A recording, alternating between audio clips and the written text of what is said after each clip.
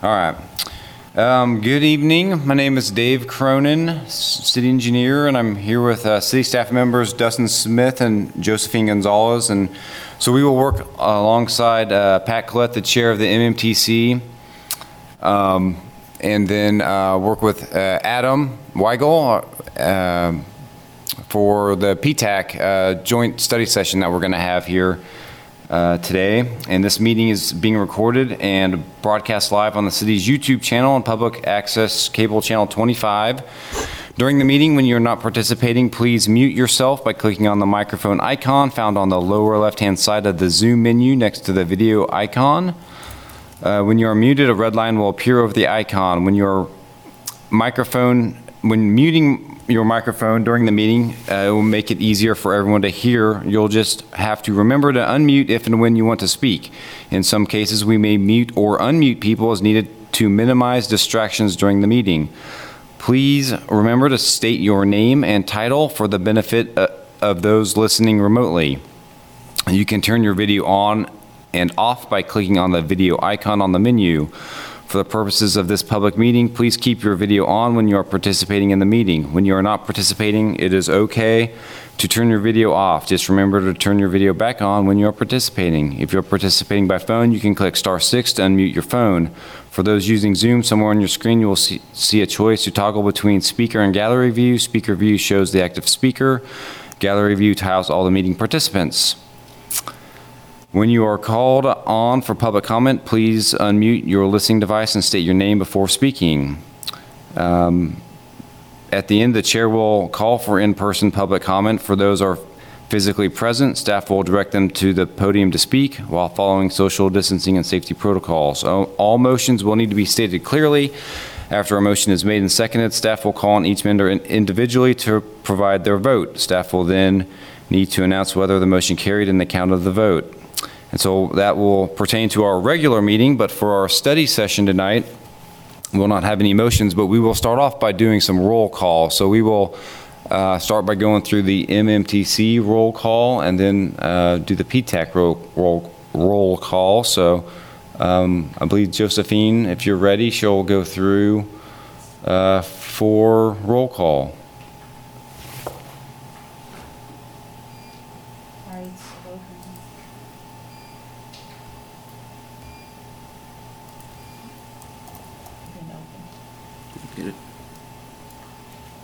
Okay.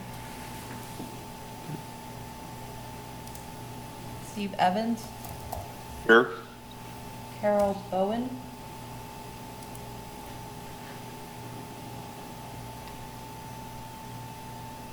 Nick Kuzmiak. Here. Thomas Allen. Here. Aaron Payton. Here. Patricia Collett. Here. Charlie Bryan.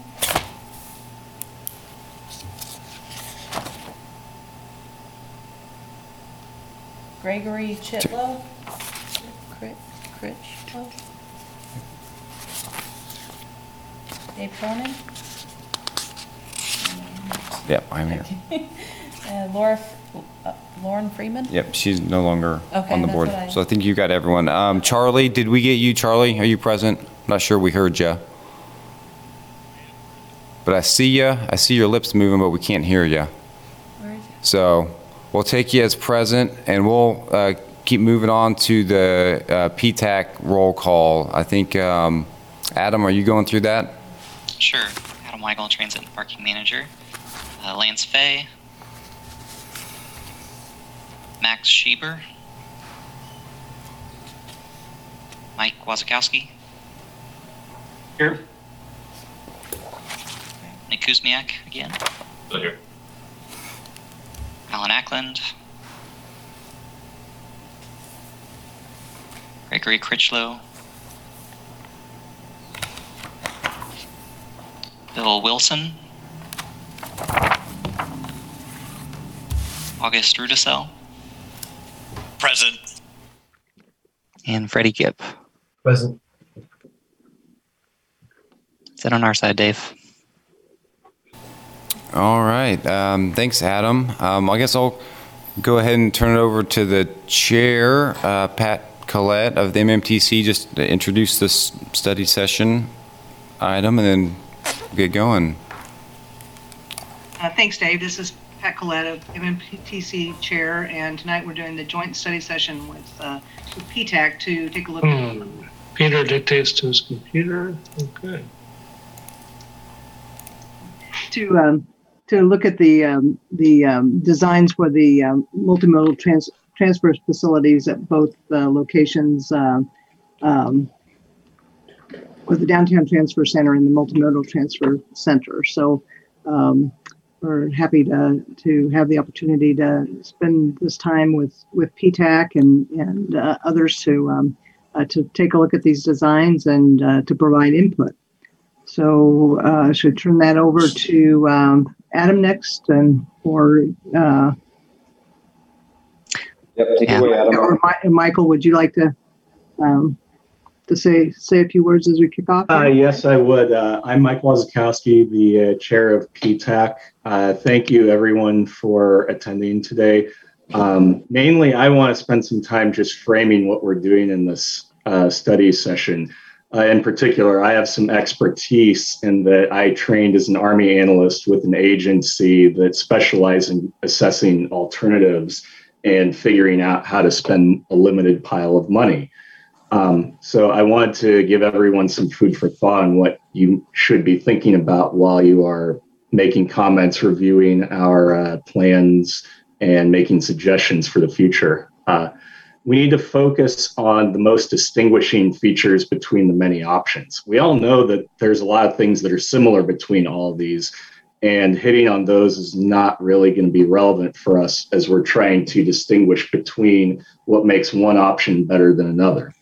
So I want you to use your personal experience, your perspective of the world to think of what those features might be. And I want you to ask city staff questions that help you elicit those features so that we know what we're looking at. In particular, if something is quantifiable, like say the number of parking spaces we're losing, let's think about what are a minimum acceptable number of parking spots that you're willing to lose, and what would be the goal of what you would ideally want to lose. And then remember that when we're in our upcoming committee meetings in July, we will actually do the business of prioritizing those features, ranking all the different options, and finally voting on what do we want to recommend the city commission choose when they hold a meeting. I don't have the exact date, but near the end of July, I would expect. And that's all I have. Thank you very much. All right, thank you for that, Mike. This is Adam Weigel, Transit and Parking Manager. Just briefly, thank you all for getting together, having a joint session for the first time. I think we expect some good discussion here. This has been a project a long time coming, been operating out of a temporary location for close to 8 years now. So we're excited to move towards something more permanent, and are excited about you all giving us some feedback on the first concept iterations that we have, and certainly expect your feedback and others to influence how those concepts might shift as we move towards July and look towards a final recommendation from you all. So with that, I'll introduce Tony Kellen from Wendell, who was our consultant that came on board early this spring to help us with design throughout this year. And he and his team can help walk us through the materials that you all have, and hopefully leave plenty of time for discussion and questions. So with that, Tony, I'll let you take it away. Okay, thanks, Adam. Do we have a PowerPoint that we're going to be putting up for this presentation as well? I'm happy to screen share if that makes it easier. Yes, and Scott Neal, our architect on the project, was also on the call, but he's not hearing any audio. So unless I got it to finally work here, so. Okay, Scott's our principal architect on the project and was also with us in Lawrence during that 4 days when we started our project design. So I guess with that, let's jump right into the presentation, Adam.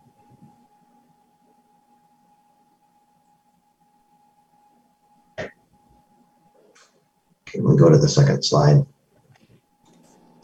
Adam wanted to give a little bit of background for where this project has been prior to Wendell coming on site here in 2021. So maybe you want to just run through that real quick, Adam? Sure. Just briefly this is Adam Weigel, Transit and Parking Manager, just to characterize for the group kind of where we came from. A couple of studies in 2014 and 2018 that certainly got us as a community already thinking about what elements we would want and need in transit transfer facilities and where those might be located. And then more recently, just wanted to offer the variety of things we've tried to do as much as possible to reach out to the community, to downtown businesses, and kind of lay the groundwork for there being plenty of discussion about this before we get to making a decision with City Commission. Okay. You notice on that prior slide, we have a process called immersion, and we were there Monday the 19th through the 22nd. We had 8 stakeholder meetings, in addition to, I think, 3 client meetings with the city and KU, and 2 public meetings as well over those 3 days. So we had a busy week, collected a lot of input and a lot of comments from folks about what was important to them. It's a very important part of the process. And we have kind of gelled that down on the next screen.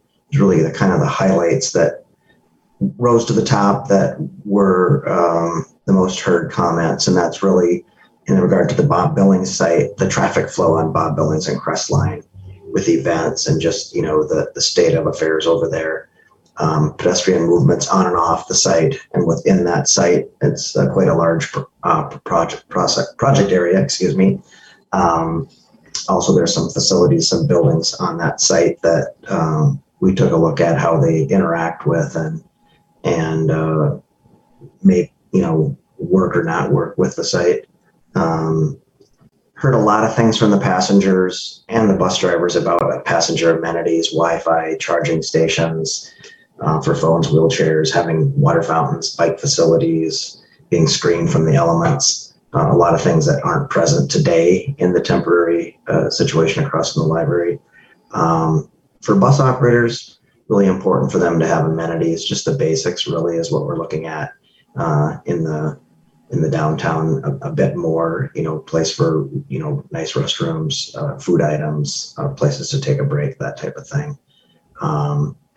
Some, maintenance folks gave input on, having a place to store some of those very low quantity things that can be fixed right on site that doesn't take a bus out of service.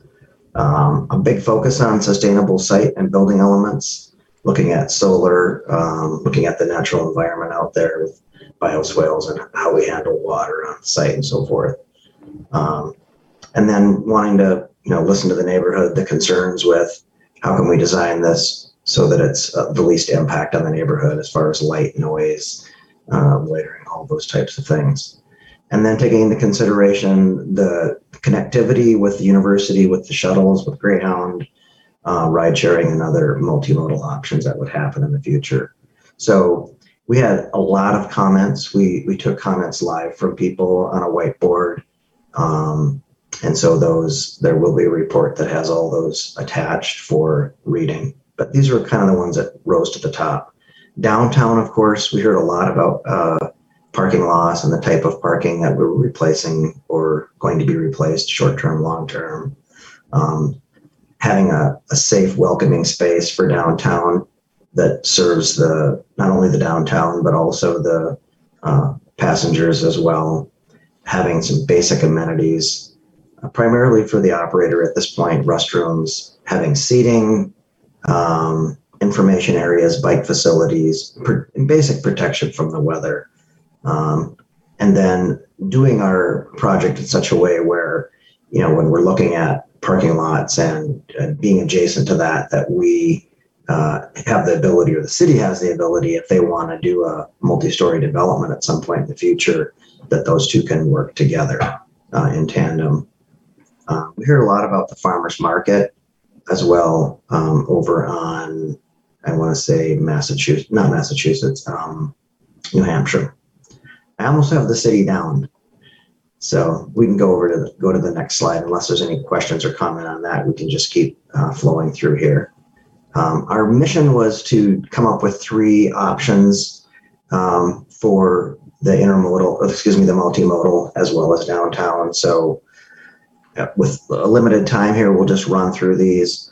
The basic program was 10 bus slots for the bus system, 2 for the intercity and Greyhound, so a total of 12 bus slots. We settled on what would be referred to as a sawtooth configuration. And the main feature of that is that buses can come and go from any slot at any time without, with complete autonomy. Having basically a canopy area that covers the elements again for folks, and a multimodal facility, taking a look at what we all wanted to have happening in there. There was a consideration for up to 5,000 square feet. We think a right size facility to begin with is 4,000 square feet. So that's what we think you need. And we addressed the need for 15 parking spaces, a ride hail area for pickup and drop off, opportunity for bike racks, bike lockers, and so those are the basic design requirements for the site. As far as options on number 1 here, we're using the natural lower area for a bioswale drainage area, fitting in a parking lot in between Bob Billings and the bus platform, and then putting the bus facility or the multimodal facility building in between the pad and the drainage area adjacent to the parking lot. So that was one option. We also were looking at, it's always a good practice operationally to have a second way to get off of the site. So you're going to see on all 3 of these options a long drive through the back of the property. And as part of the feedback, we're hearing about that and maybe making some changes in that regard. As far as disadvantages, there's a close proximity between the vehicle access points, the multimodal, and the facility platform. So it's close. It's centrally located. The riders don't need to leave the platform for transfers. And we make the multimodal facility a visual focal point from that corner of Bob Billings and Crestline. So that's option 1. Option 2 is a variation. It was so smooth I couldn't even tell that it changed. Option 2 is a variation on where the multimodal facility is. One of the characteristics of this site is that it does slope considerably from that corner as you go up. So trying to find a way to find the perfect area where you have the least amount of soil removal and fill. And so that does impact all these options more than what you would think. But in this case, what we've done is we've changed the exit for the bus to be able to go out onto Bob Billings closer to that island, and we've made an entrance exit for the parking segregated from the bus operations with a long drive across the back of the property to meet up again with the opening in the road there. The idea, and both option 1 and 2, is to not have any removal needed of the facilities that are there from the campus, those 2 metal buildings. So a slight variation there. Disadvantages of this is that it's a little bit longer walk for the people using the platform. Bus drivers need to leave the platform and go a little bit farther to access their amenities, restrooms, and so forth. And the multimodal facility is backing away and has less of a presence or a focal point off of Bob Billings. Advantages is, again, the bus circulation again remains separated from vehicle access. We don't like to. We know that's a good, safe thing to do. You don't want to mix the 2 different size vehicles. And then we've added in this one a small acceleration lane, which we've talked with the city engineer a bit on our previous meeting last week. Same identical design requirements. So then we go to option 3. And option 3 is a little larger platform, and we put the multimodal facility right on the center of the platform. And again, we have the parking configuration. The exiting of the buses are about the same as option 2. That way you have 2 different routes to depart the site, and you can efficiently get the fleet back into service. And if you ever have, road construction on one or the other, you have, a way to still be able to get out of the site. So pretty much the same, with the exception of what we do with the building. So Adam, time-wise, do we want to just keep moving through to the downtown, or do we want to take a stop and look at these first, or how do you want to proceed with this group? This is Adam Weigel, Transit and Parking Manager. I'll ask Pat and Mike, do you have a preference on, just for the sake of us at least being able to show everything before comments? Do you want us to keep moving through, or would you like to comment here before we talk about downtown? I would suggest let's go through the downtown options as well. Okay. I agree with that also. Okay, thank you, Madam Chair and Michael. Okay, so going to downtown, we have 3 options downtown as well. We actually show 2 different options for Vermont between 8th and 9th. This, again, for our project requirements, we looked at 5 sawtooth bus bays. Again, the ability for a vehicle to come in or out independent of every other route. A small area on the bottom of the drawing there you can see for ride hail. Can you see my cursor on the screen? We don't need to. I just wanted to. Everybody's probably muted, but so. I cannot, at least. Okay, thank you. I think I'll just keep speaking to the drawings and people can look. On the bottom of the drawing, you'll see there's a ride hail area. There's a bicycle parking area. We have some community green space down there. We're thinking of the connectivity between the bus platforms and the downtown Massachusetts street.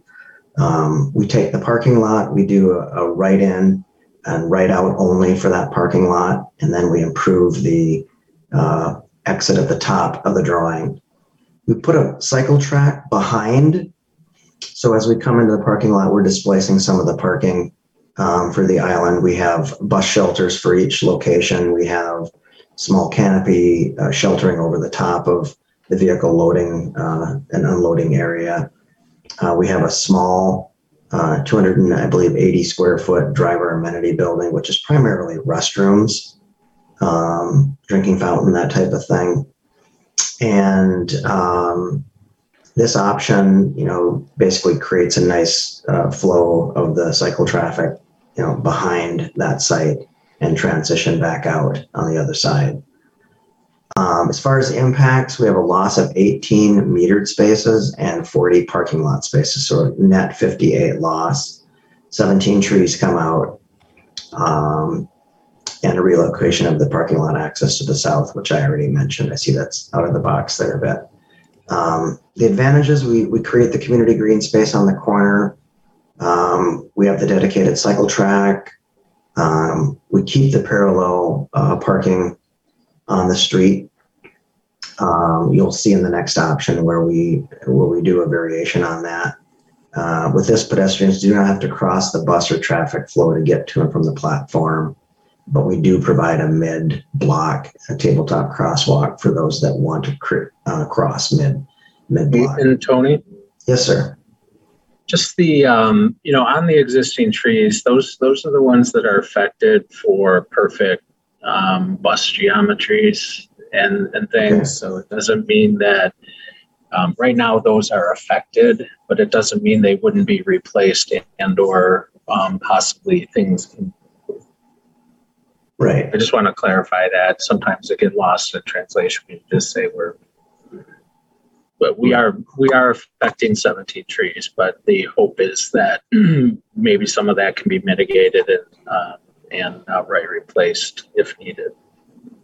Right. And that was Scott Neal that was speaking. If I forgot to introduce him properly at the beginning, Scott is the project architect that is really the Oh, you Chief did just fine, Tony. You're doing great. All right. I'm trying to, there's a lot of information to present, so I'm trying to just keep moving. So disadvantages is the bus operators do have to travel quite a ways on that pad to get to an amenity, but in a limited space like that, that's really the best layout for it. We have a limited ride hail area on the bottom there. We have 4 slots for that. And we have some platform activity that's mixed with sidewalk. If we want to look at that as a disadvantage, not necessarily, but we would say that could be a disadvantage. All right, so that's 1A. I think we have a cross section next. And so basically the way this looks, you're keeping the parallel parking on the opposite side of the street. You still have your middle turn lane. You still have your southbound and northbound driving lanes.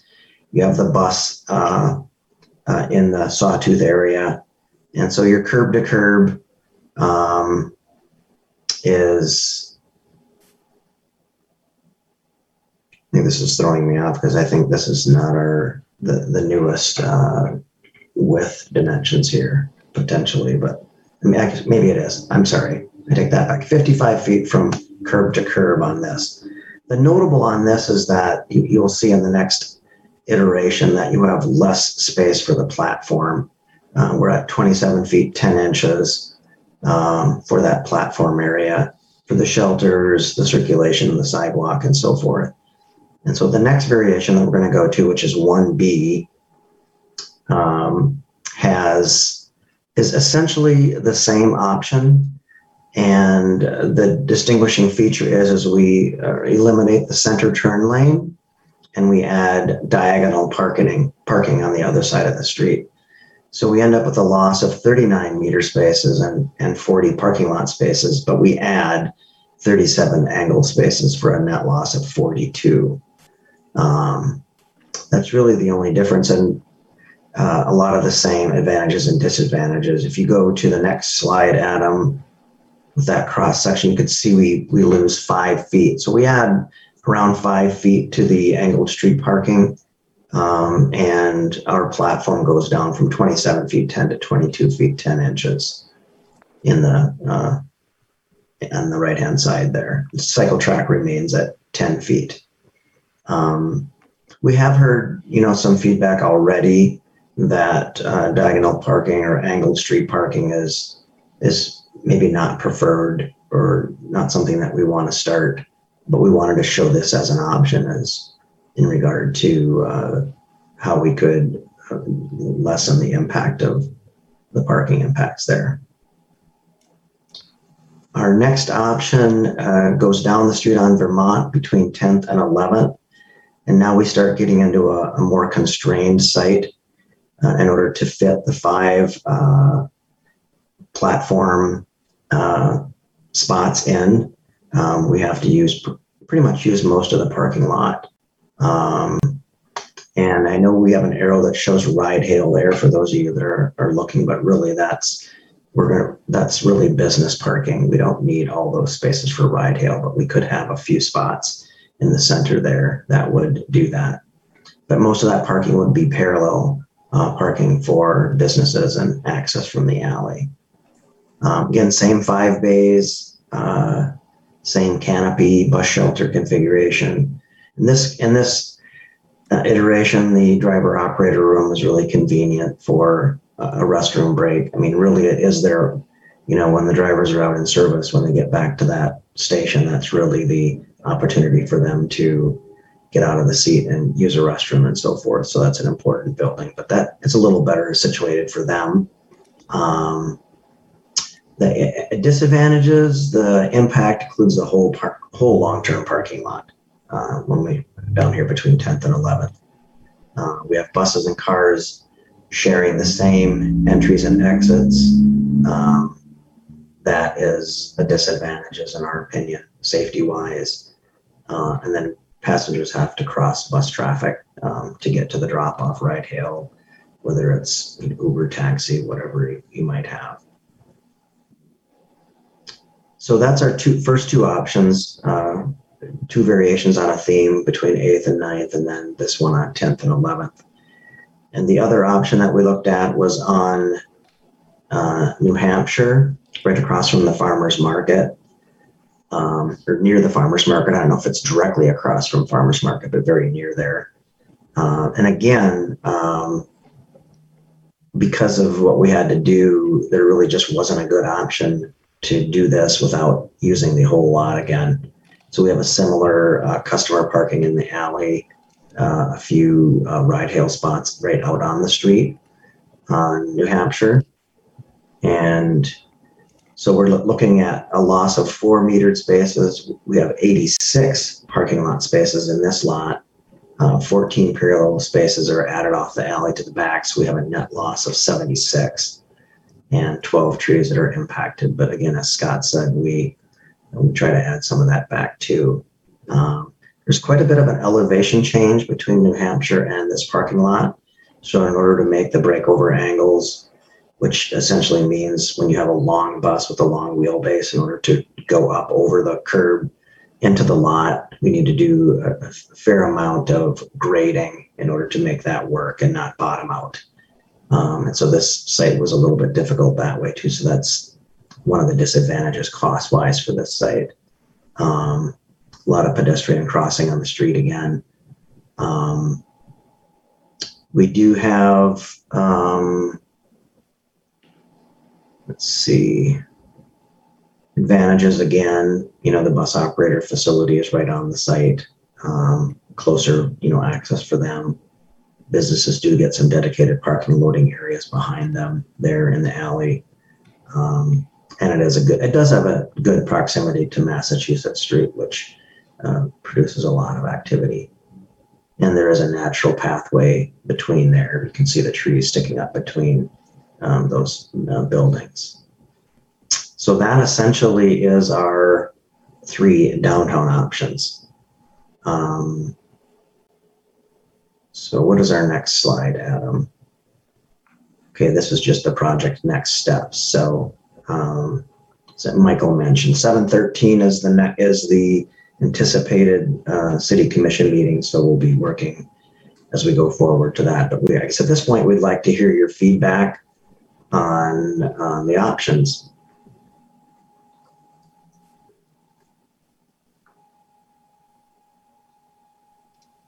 This is Adam Weigel, Transit and Parking Manager. I'm happy to flip back to whatever slide if folks want to talk about a particular concept.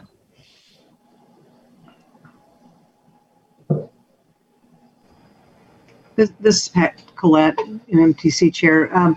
Maybe it'd be helpful, I think, maybe to go back to the first set of alternatives on the transfer facility, so we can maybe talk about that site first, and then the downtown side. Does that make sense?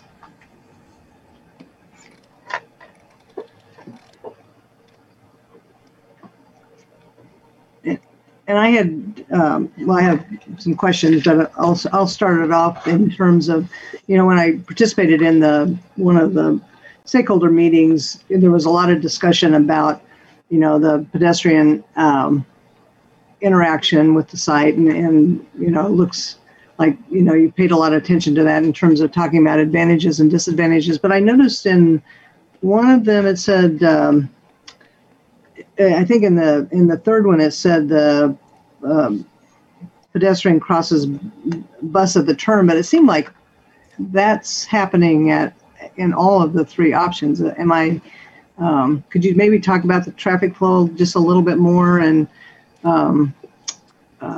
whether that's really true at all 3 sites, or if I'm missing something different in terms of that traffic flow?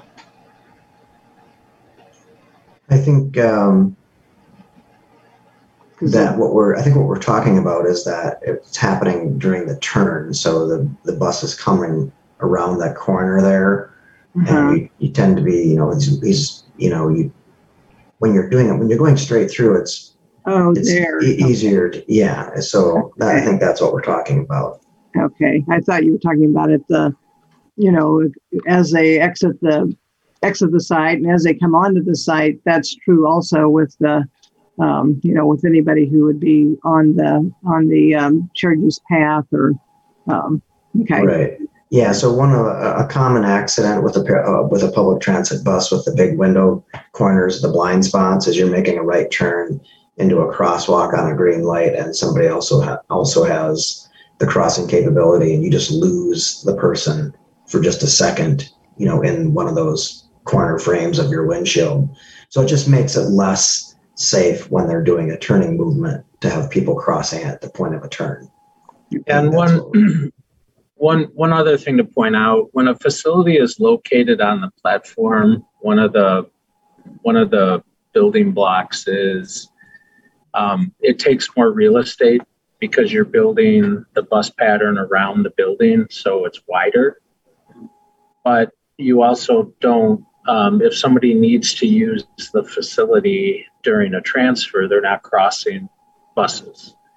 If the building is not located on the island, it's more efficient because it uses less footprint. However, people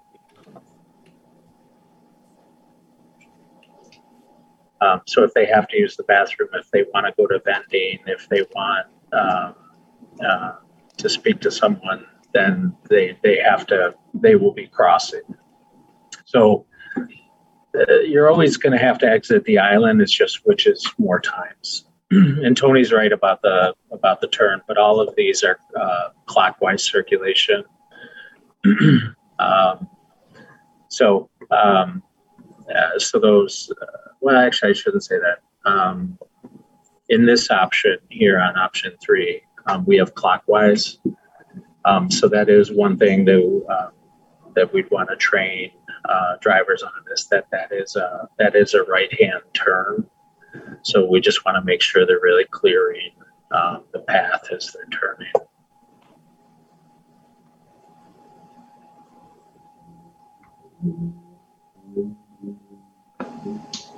Pat, you're muted.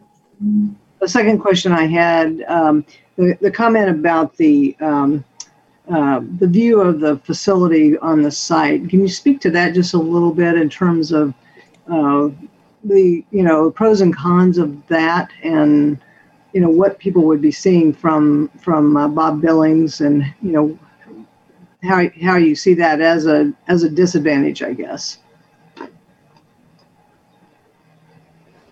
You want to speak to that, Scott, or would you like me to? For which option is a disadvantage? Well, I think I can maybe just summarize my comments that I made, and that is that we saw the multimodal facility as a focal point here between the natural environment, the bioswale, and the corner, that it could be like a signature piece.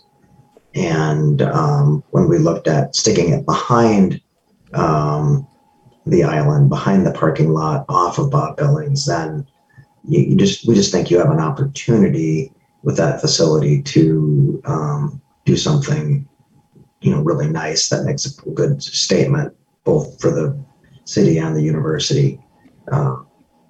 And so you're less able to do that when you stick it back behind all the activity. I think that's what we were really focusing on in calling that a disadvantage. Mm-hmm. Right. Yeah, I would call it, as aesthetically speaking, the building and the canopies are going to work together, and we have done some decent looking canopies, and one could argue the canopies actually really just by square footage really become the more dominant thing. They're very tall. They have to be, usually 14 feet clear, so they'll be a focal point. So it's not as much an aesthetic issue. It's just the position of your main asset, which is the building itself. So obviously moving it to the rear of the site, it won't be as visible, but it doesn't mean this won't look spectacular regardless of the options.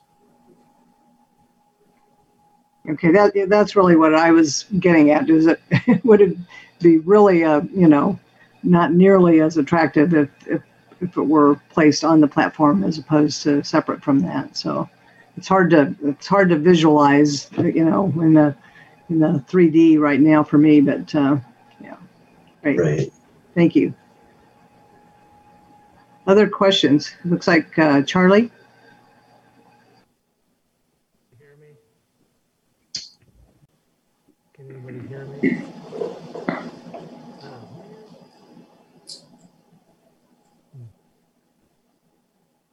I hear a faint voice, but not. Charlie, it came in earlier during roll call, it came in for just a second. So but it's back to the very light volume now. I can just barely hear you. Well, let's move on to Steve and maybe see if we can. Thank you, Pat. This is Steve Evans, Transportation Commissioner. It's essentially the first time most of it is, including myself, have seen this, so commenting is a bit challenging. I do have some kind of basic questions. One of them would be, how long do the typical users take to transfer? And that would be for both the facility out here on Bob Billings and the downtown locations. Is that like a 15-minute window, or does it vary? Adam Weigel, Transit and Parking Manager. I can speak to that a little bit. Our current setup, it varies somewhat. I think some people are one bus to another depending on time of day or which routes have a little more time built into them. There are some that tend to have 15 minutes or so, where someone would have about that long before they'd be able to hop on the next bus. That's probably about the threshold. There's not too much more than that, unless you just miss your bus and then you have that 30 or 60-minute wait depending on route. Yeah, I was just thinking in terms of where the multimodal facility and the toilets and the other amenities may be. Seems like functionally in the middle of the buses would make some sense if you're in a hurry. On the other hand, I kind of like the aesthetics part of it, of maybe it being kind of a premier landmark that you would see from Crestline and Bob Billings. Basically, the ride hail, is that like for Uber and taxis, whatever? Is that what that's intended to function for? It can be that. It can also be somebody dropping their student off, or somebody dropping off, a person to access the bus system for a job, that type of thing as well. So it could be multiple uses and features. Okay. And a couple more. Who's the parking for? The 15 parking spaces? So Adam Weigel, Transit and Parking Manager. That space is primarily for staff, but we do plan on one component of the facility out here being a small meeting space where there could be advisory committee meetings or small city public meetings, that type of thing. So some accommodation of people being able to access the site in that way. So it's not intended to be long-term parking if someone needed to, a student park there and then ride the bus all day and come back at the end. I think we've got more work to do to figure out exactly what our control looks like there if we are using personnel to monitor the lot or technology, what that could be. But it's not intended to just be like an open public parking lot. Yeah, it's not a commuter lot by any Correct. means. Okay. I think at some point I want to go through, we don't have a whole lot of time left here. I want to give other people a chance, but just in terms of how the buses circulate, what direction they go, where do they come in, where do they go out, how does all that work? That's probably not an easy 2-minute discussion, but it would be interesting both in terms of, kind of three-dimensionally in time, how does all this look and how does it work? Might be helpful to get to, some better comments down the road. So I'll stop there and I can pass the baton to Charlie if he's back on.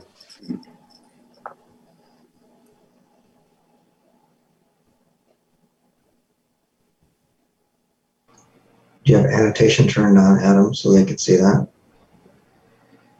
Yeah, it doesn't look like he's back on. Are there other questions? Hi, this is August Budisell, PTAC member. I had one because I prefer option 2 or 3. I'm concerned about the timing of Iowa and Bob Billings since it is a federal highway. I know the traffic lights do give preference to the north-southbound traffic. And so option 1 looks like it would be heavily influenced by that intersection. And so I just want to know if there was any look into the timing of those lights, which would affect buses exiting onto eastbound Bob Billings. Right. I think what I can say is that, we've had considerable amount of discussion. That's a good point that you bring up on, ingress and egress of the site. And I think if we go to option 2, we are looking at an option here that, Scott, maybe you can draw for me since I can't, or whoever was drawing. On there, we're looking at an option. We're looking at potentially sliding this multimodal facility up into this area here. And so we don't have buses like you're talking about in 3 over closer to Iowa. And so we did have some discussion with the KU City Advisory Committee when we looked at that. So that's something that's being considered. I think it's fair to say that that's a good observation on your part. Okay, thank you.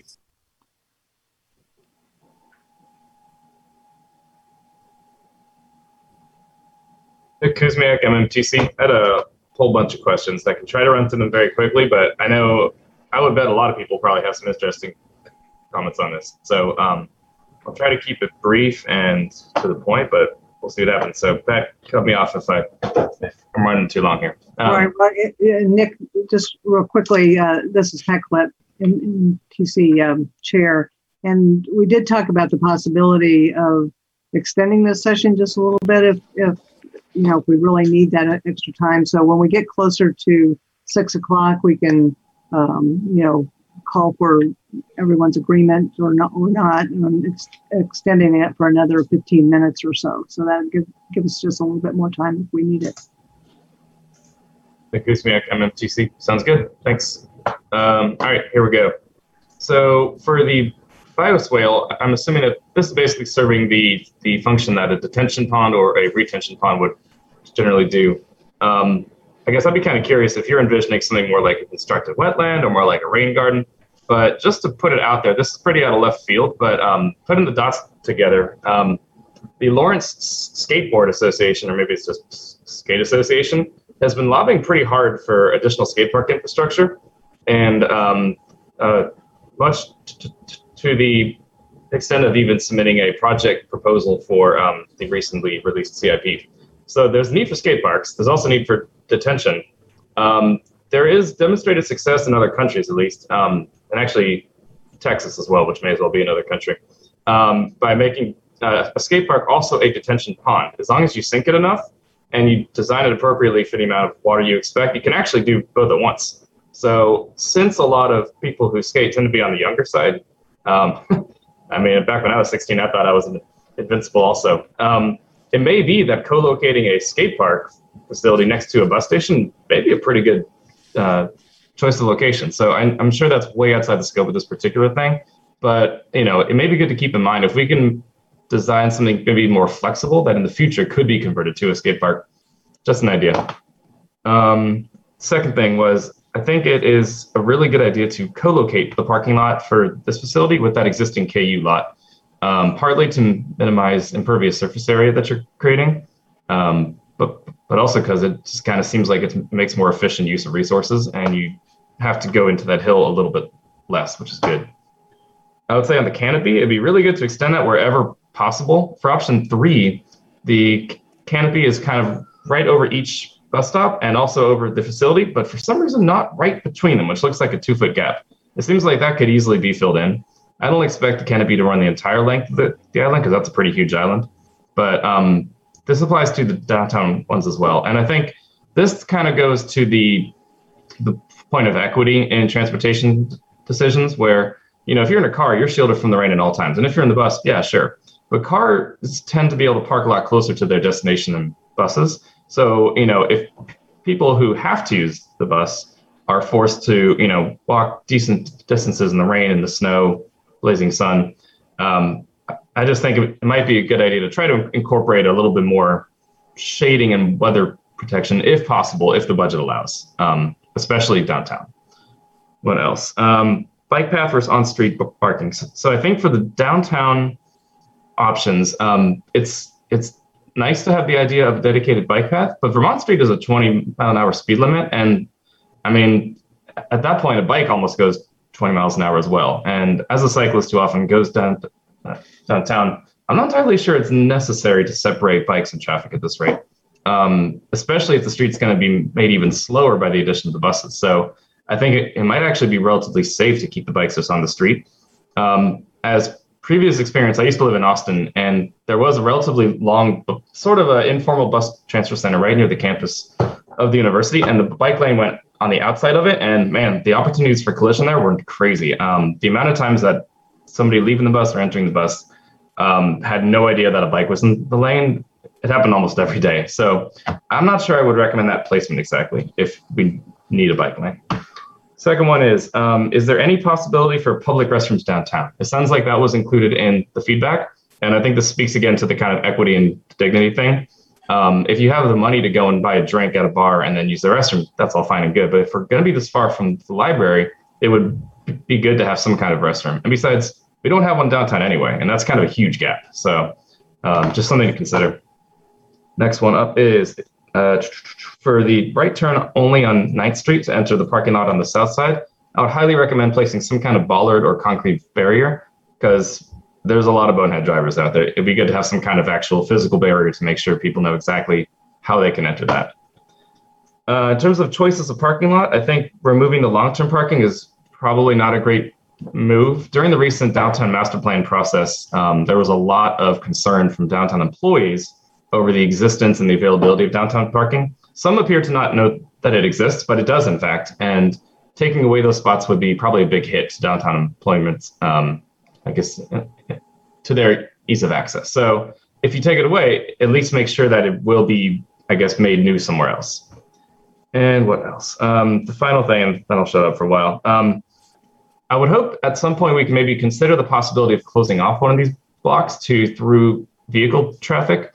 Once again, bringing up the recent downtown master plan, there was a lot of discussion given to the fact that there really is no public gathering space downtown. The library yard is kind of the best bet that we have, but there's really no place that's kind of a public square. And yeah, this would be a much longer version of a rectangle, but there may be some opportunity to make this not a through street, make it only for buses, bikes, and pedestrians. And I realize that would maybe have circulation issues in terms of cars, but it is a grid. There's always another way. So I wouldn't let that stop us. And finally, having facilities on the transfer island is much better for safety, I think, especially if you're trying to make your transfer and you got to run, or if you're an operator and you got to hit the bathroom pretty quick. People are going to be maybe using that crosswalk a little bit more recklessly than they might otherwise. So just for safety concerns, I feel like having the station on the island is probably the best bet. And that's it. Thanks. Hi, August Rudisell, PTAC member. I just want to jump in real quick and echo what Nick said, because those were my only concerns. The removal of downtown parking would to me would be one of the biggest factors that City Commission would come up against, just because, like he said, downtown employees are pretty vocal on social media about the loss of parking or the difficulties in long-term parking. And so I just wanted to echo and repeat what Nick said about that. So.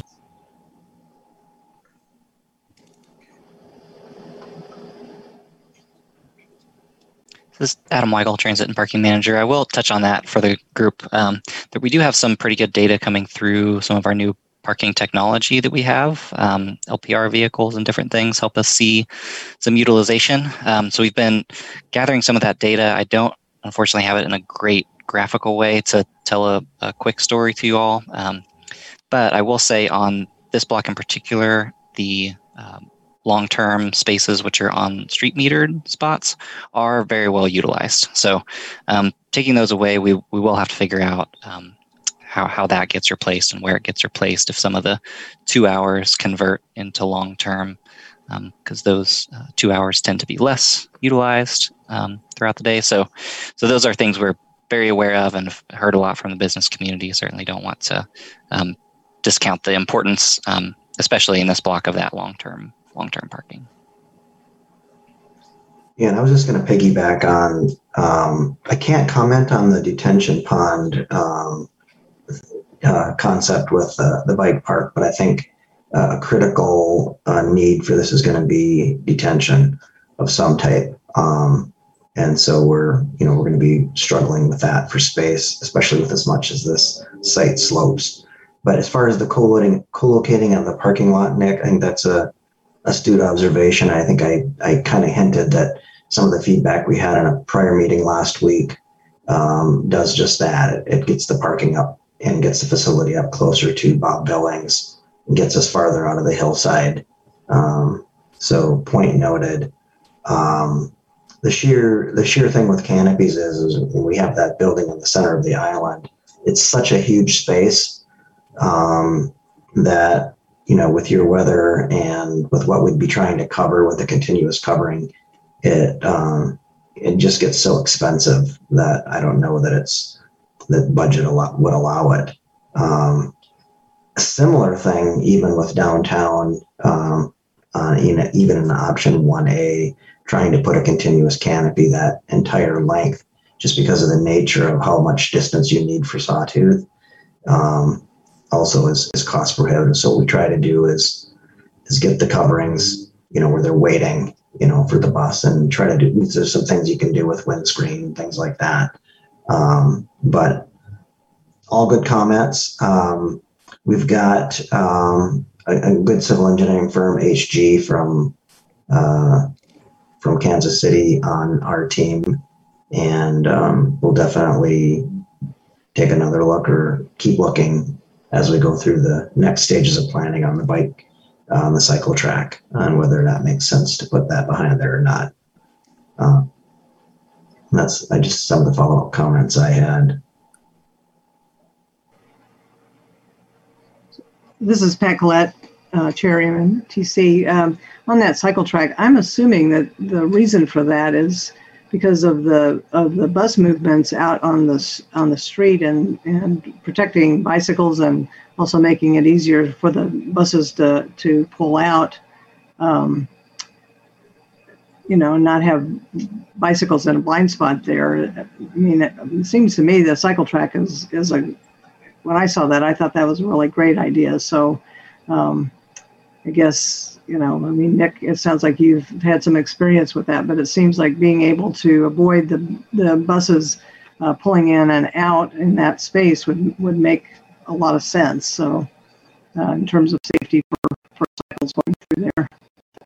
Well, okay, go ahead, Nick. I was going to say, we can, there's things we can do with separation between the cycle track and the shelters and the platform too, that minimize pedestrian bike conflicts. But the greater goal of the cycle track is, as Chair mentioned, which is to eliminate those interactions between buses pulling in and out as cycles are, bikes are traveling along that lane. I should probably have clarified, when I was advocating for just keeping the bikes on the street, what I should have added is that if the center turn lane could be reconfigured to just be a northbound travel lane, then the bikes wouldn't have to be in the same lane as the buses. And that turn lane is pretty much superfluous during that block anyway. So I think with some modifications, it could still be made safe for bikes to be on the street.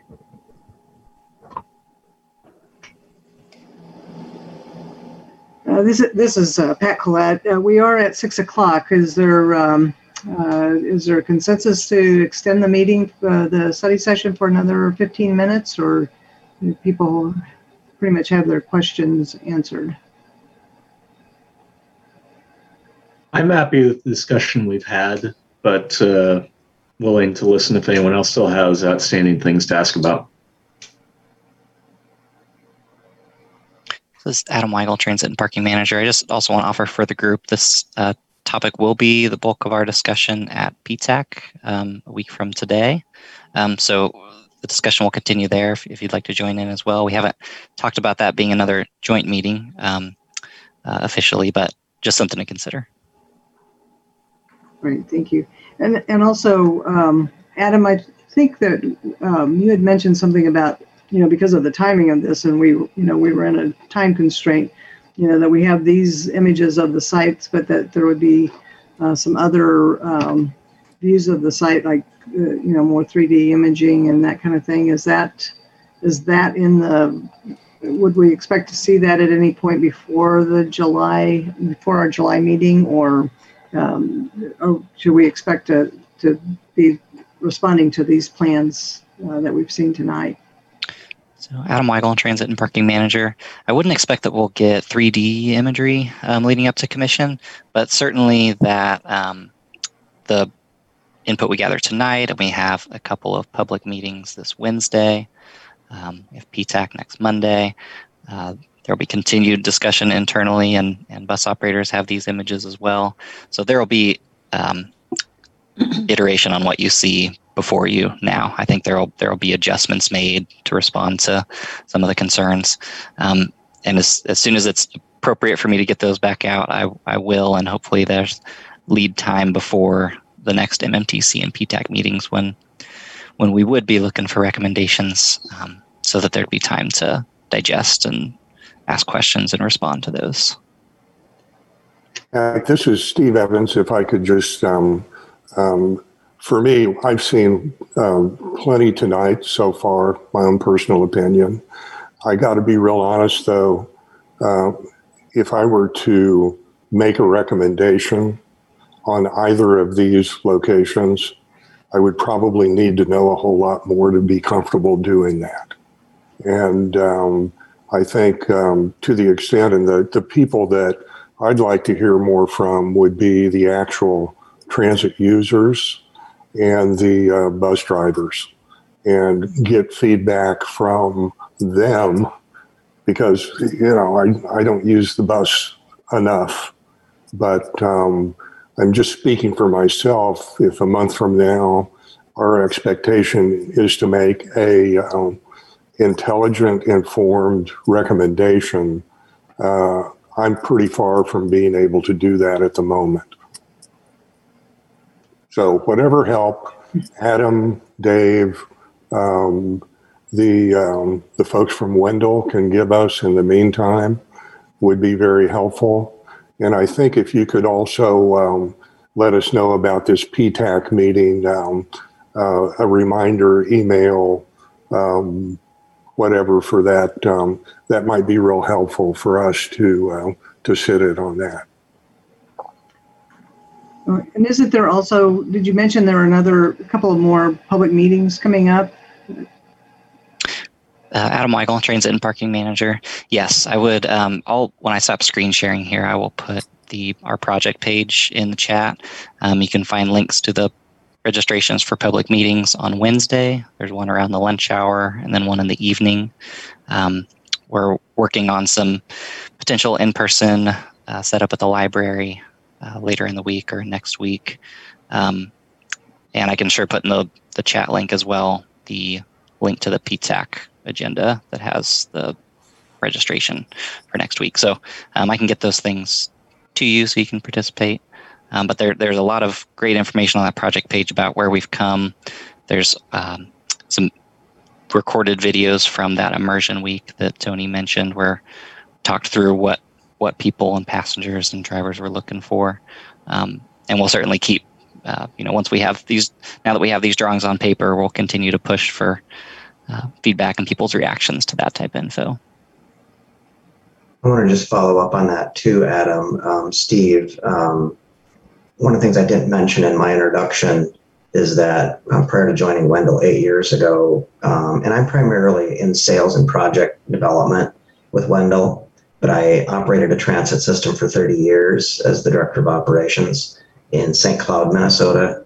We operated 67 vehicles. We had commuter bus service. We had very significant university service with our student university, not as big as KU. We were 16,000 students. And then we also ran a pretty robust fixed route operation. So I actually went out and met with the drivers for an hour and a half when we were on site during that week. So I have I'd like to think anyway, I have a good pulse of operations and how that works and what doesn't work, and got some good feedback and confirmation of that from the drivers. and folks when we were there on site. But I think that's a good point.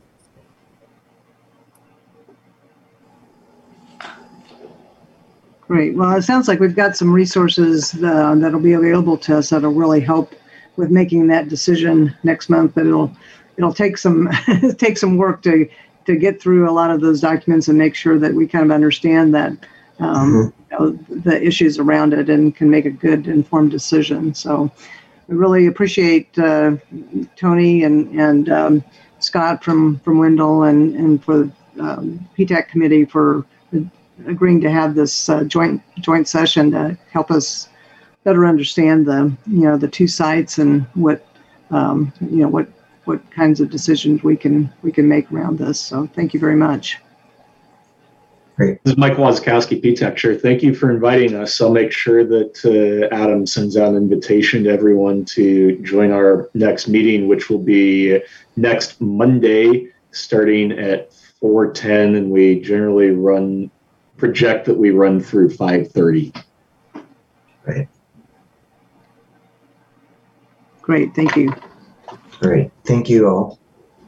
Thank you. Okay, well, we'll call this study session to an end and adjourn for, let's say, until 6:15 to start our regular agenda. Thank you, everyone. I'd like to call the meeting back to order. Critchlow, okay. Okay.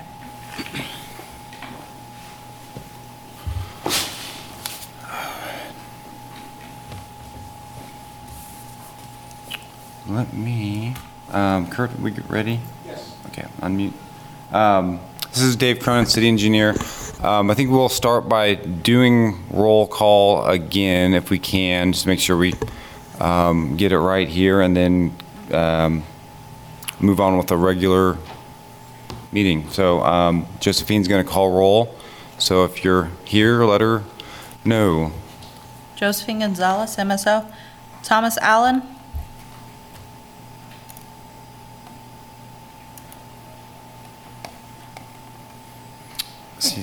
See his name, but we'll come back to him. Aaron Payton. Here. Patricia Collette. Here. Charlie Bryan. Oh wait, his microphone wasn't working earlier. I don't see him either. I'll come back to him. Gregory Critchlow. Steve Evans. Here. Carol Bowen. Not present. Nick Kuzmiak. Yep, here. Okay, and Charlie Bryan, he was here. Yeah, it looks like Charlie is logged off, so he is not present. Okay. And then Tom Allen, he may have just not resumed us yet, but you're muted and we don't see you, so we'll move on. And I'll just turn it over to the chair, Pat. Okay, thank you. This is Pat Collette, Chair, MMTC. The first item on the agenda is approving the May 3rd meeting, commission meeting minutes. Has everyone had a chance to review those? Any corrections or comments on the contents? And if not, I would entertain a motion to approve.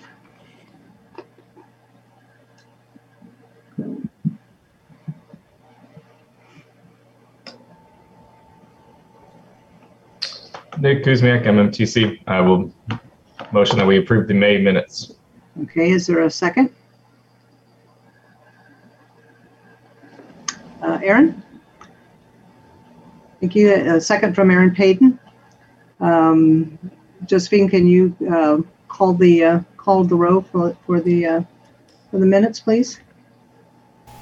Josephine Gonzalez, MSO. Thomas Allen is showing, but not presently responding.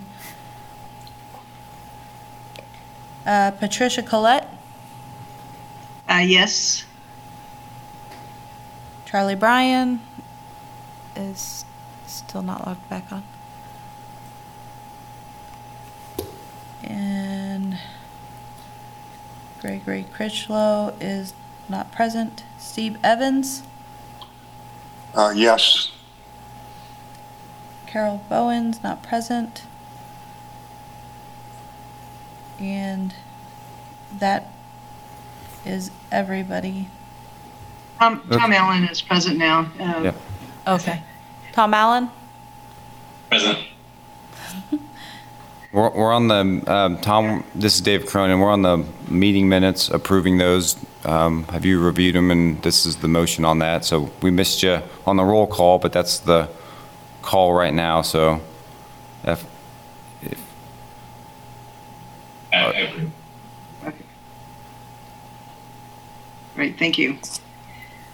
All right, next item on the agenda is the consider recommending approval of the school area traffic control policy to the City Commission, and we received in our packet a copy of that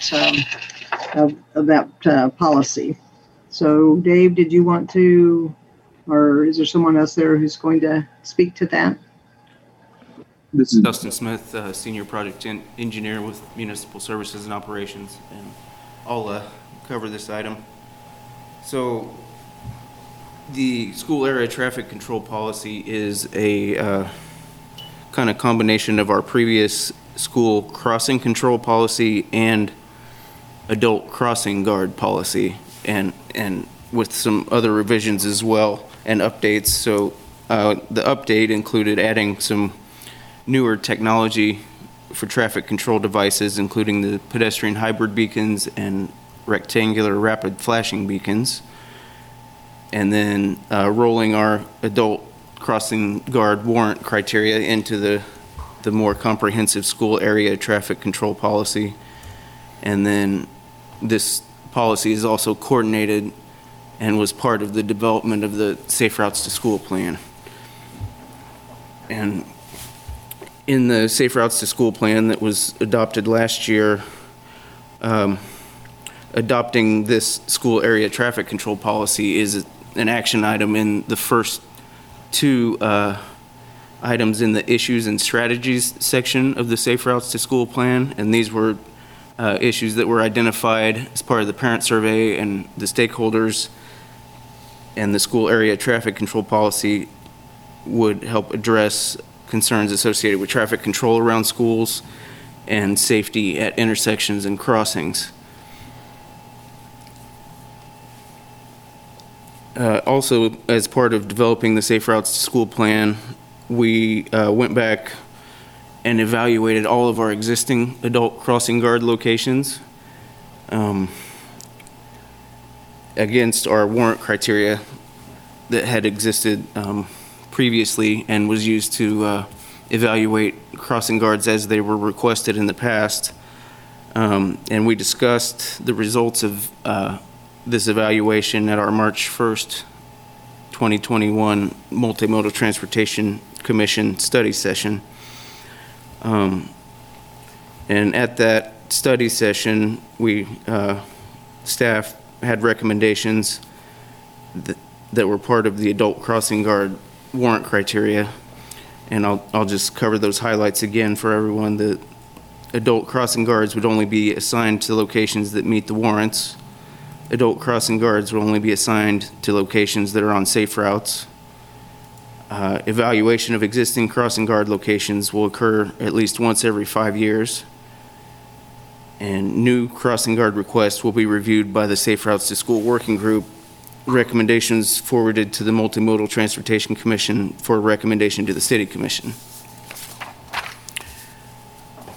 And then sort of the results of going back and evaluating all of our existing crossing guard locations against our warrant criteria were that only 10 of the 23 existing intersections with crossing guards would be maintained, but 2 new intersections would have crossing guards added, and then 2 existing crossing guard locations would be maintained for the current year and reevaluated.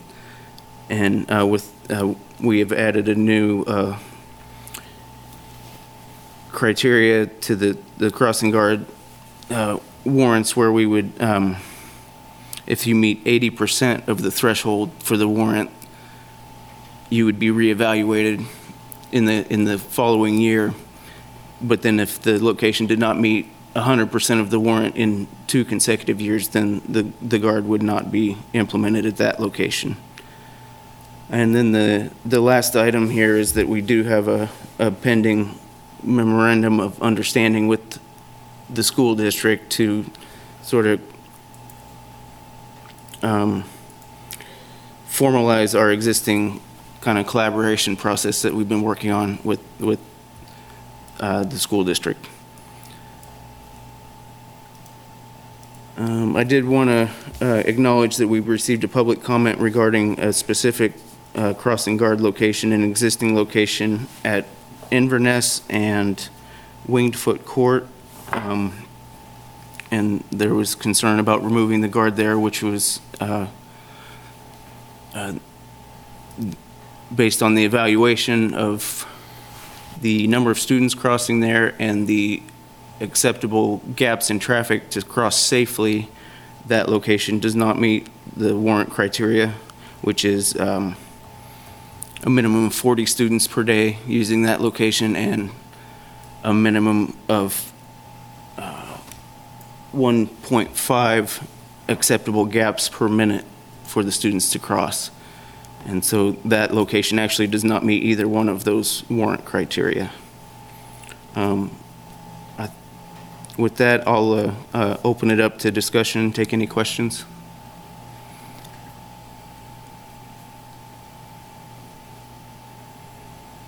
Are there questions from commissioners? Hey, Kuzmiak, MFTC.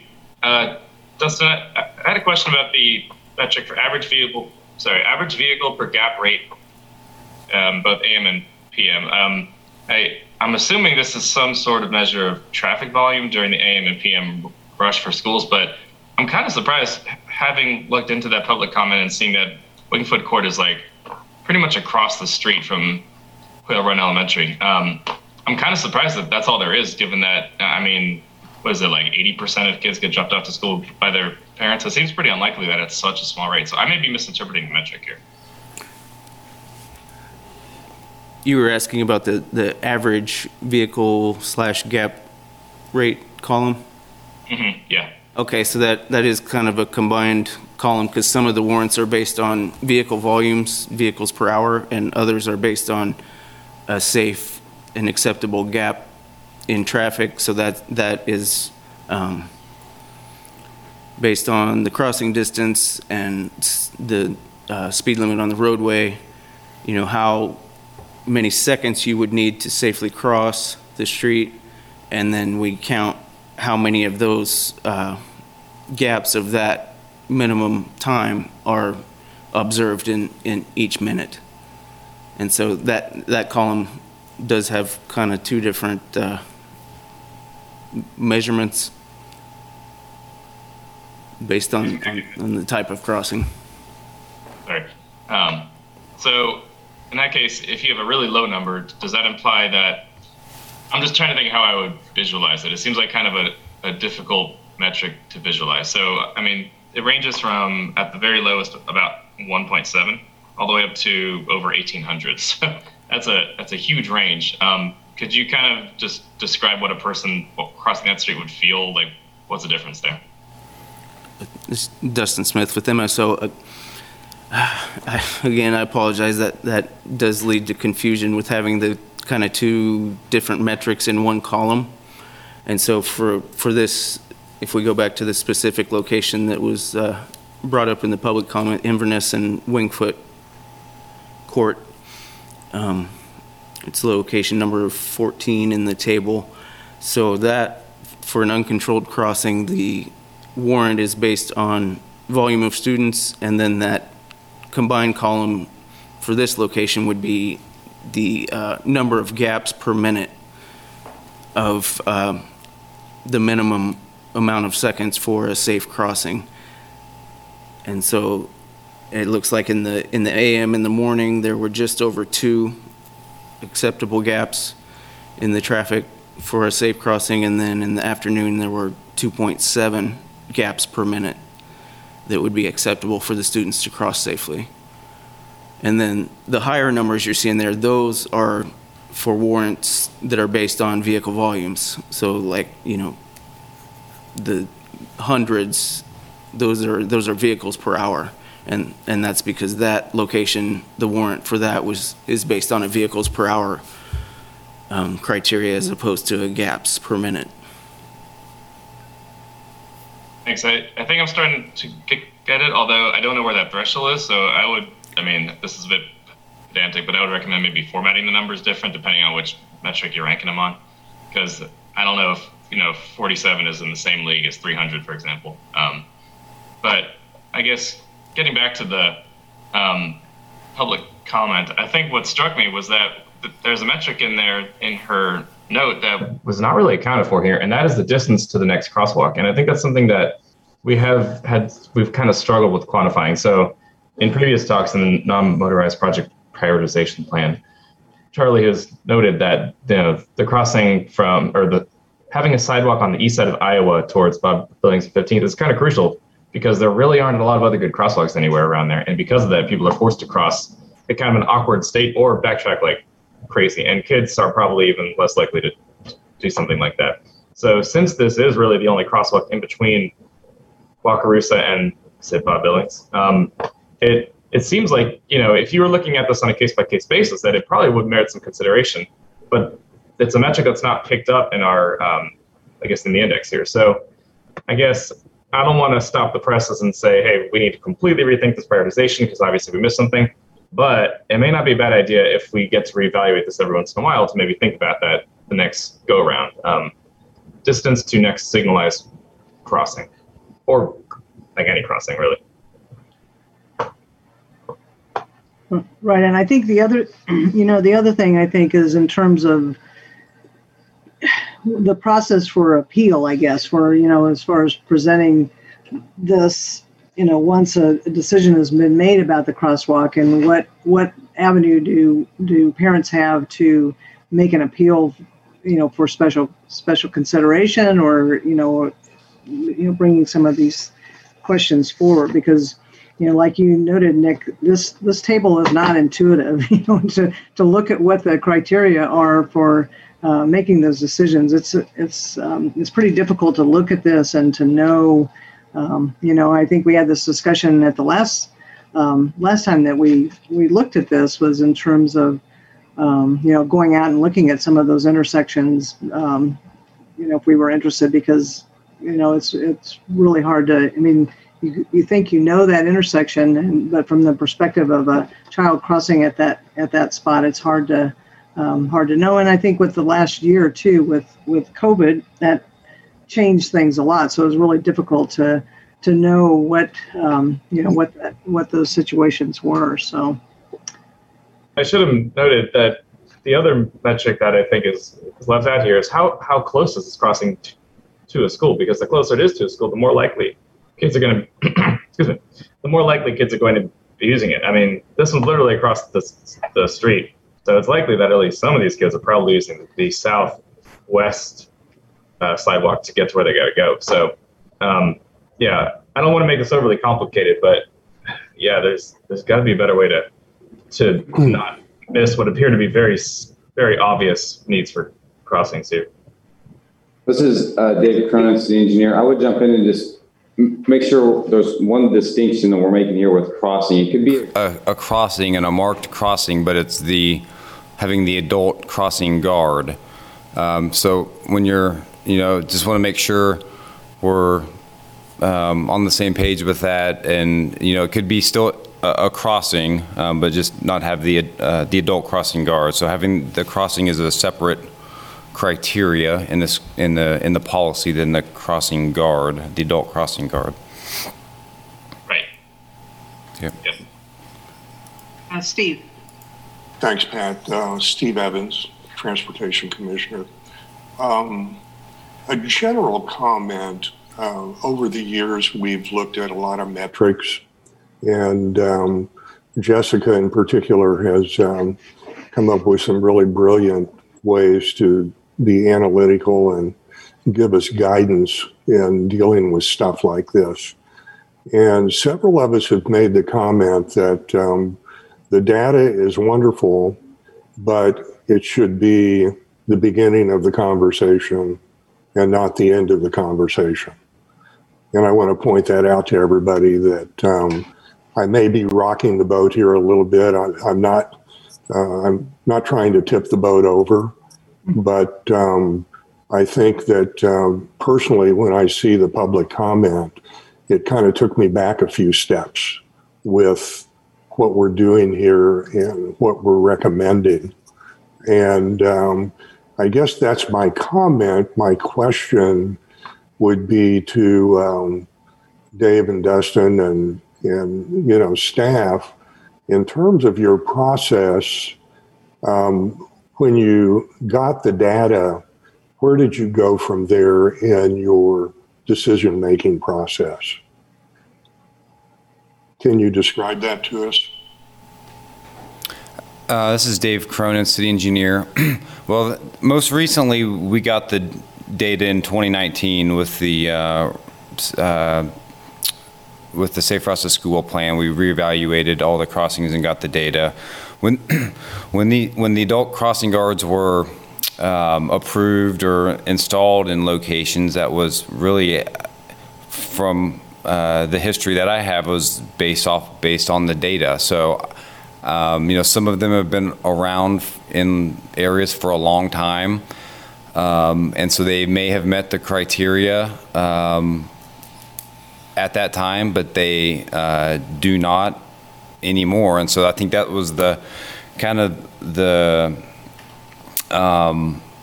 process we went through with the Safe Routes to School plan was kind of looking at the numbers again to see, are these priority locations? There are, one of them is not even on a safe route anymore.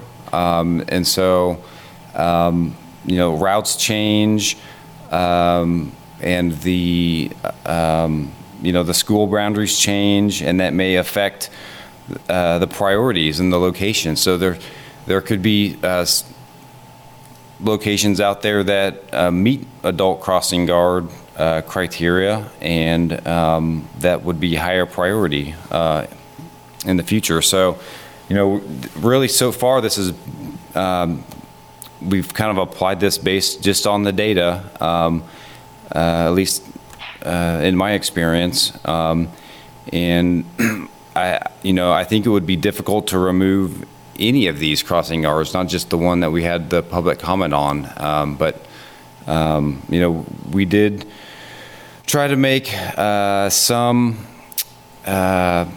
adjustment by using the 80% threshold to say, hey, we'll reevaluate it. It's pretty close. And those would be ones that we could reevaluate. But other than that, there's nothing, I guess, in the policy that would be used other than the data or to appeal the location, other than that we would look at each location once every 5 years. So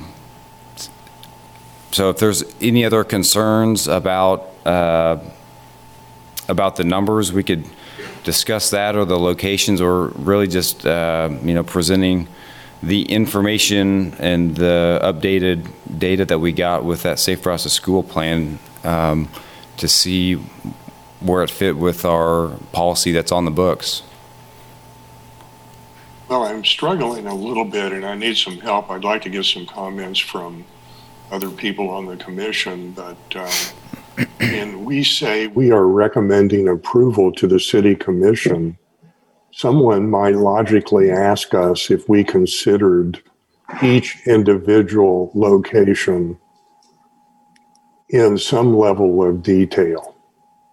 And if somebody asked me that question, I would say, no, we did not, that I did not.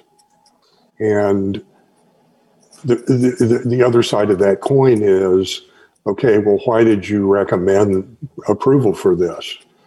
And our answer would be, we looked at the policy, we looked at the criteria, and we looked at the evaluation by staff, and we thought that it was appropriate.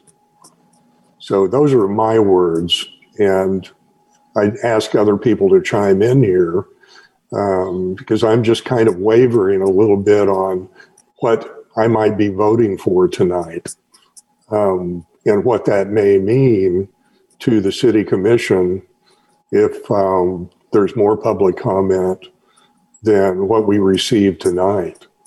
And I'd be interested, in what other people think here.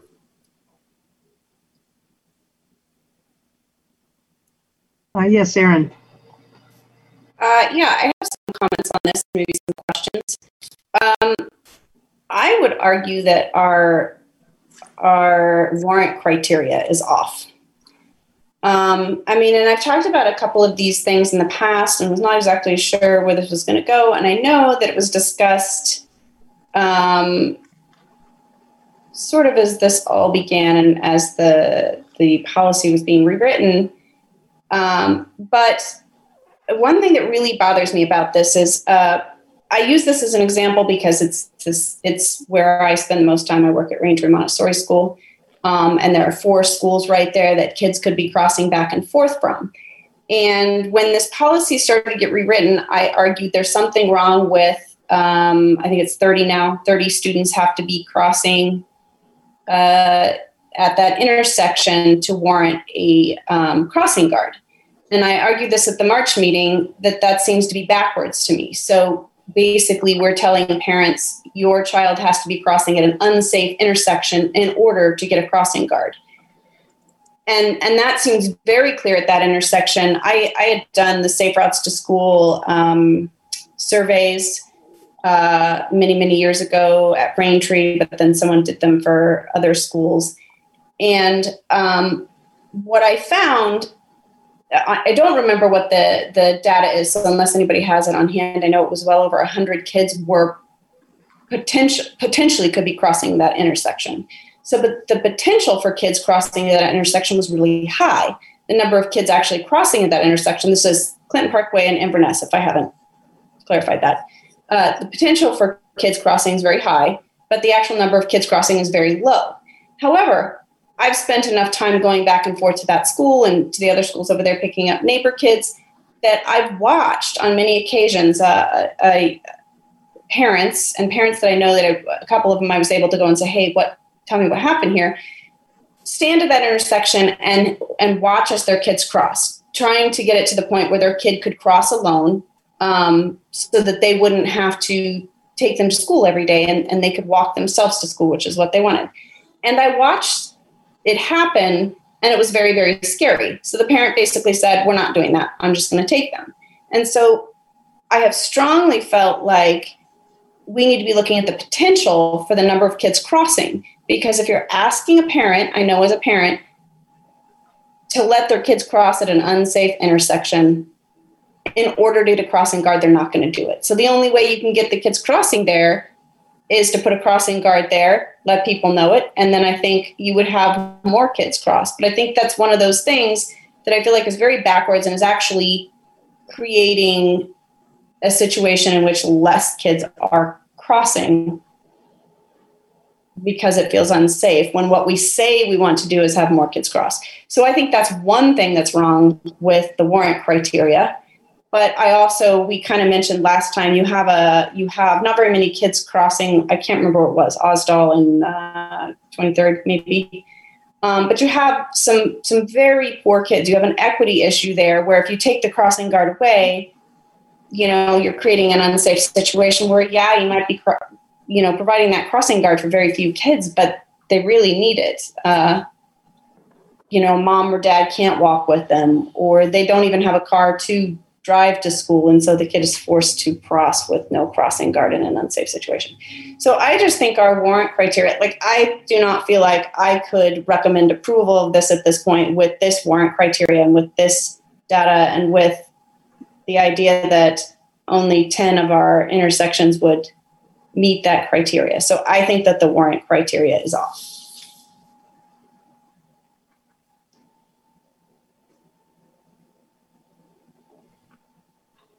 You're muted. Yeah. Other comments? Commissioner Payton, again, I wanted to point out if someone would address, I know Chris Tilden, it looks like is wanting to make a public comment. So he asked when would the opportunity for public comment in this be? I wanted to point that out. Yeah, and I was just going to, thank you. This is Commissioner Collette, and I was just going to ask for public comment. I saw that Chris was asking and wanted to give commissioners a chance to respond first. So Chris, would you like to make a comment? Yeah, thanks for the opportunity.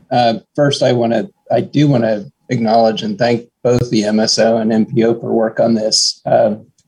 I can't recall when we first had the discussion about updating the school area traffic control policy, and I know that there were tweaks made many, many years ago that really have been operationalized, but it's great that we're at this stage of the process. So kudos for that. I know the warrant issue is a tricky one. We've certainly, I say we, groups like Live Well have talked about, working with the school district, working with the city to look at ways that we can,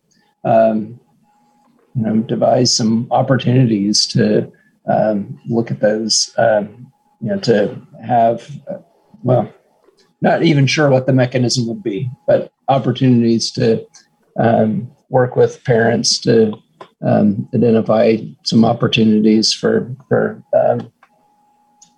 better utilization of safe routes. The warrant issue one, I know is really, really tricky. I actually had two people contact me because of my work with safe routes, one of which was the Quail Run issue because I live in this neighborhood.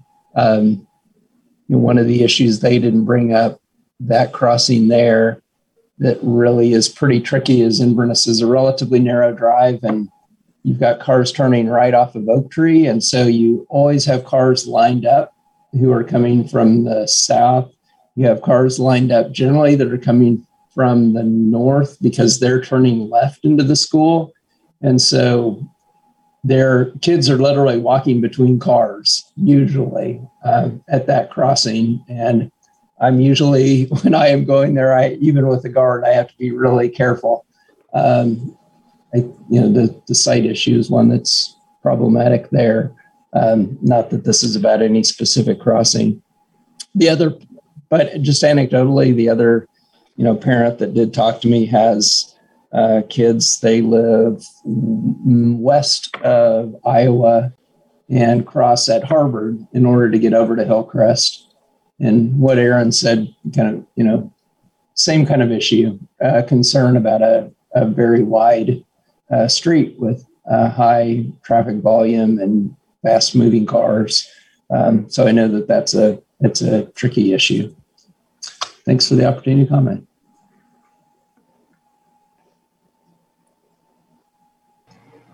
Thank you, Chris.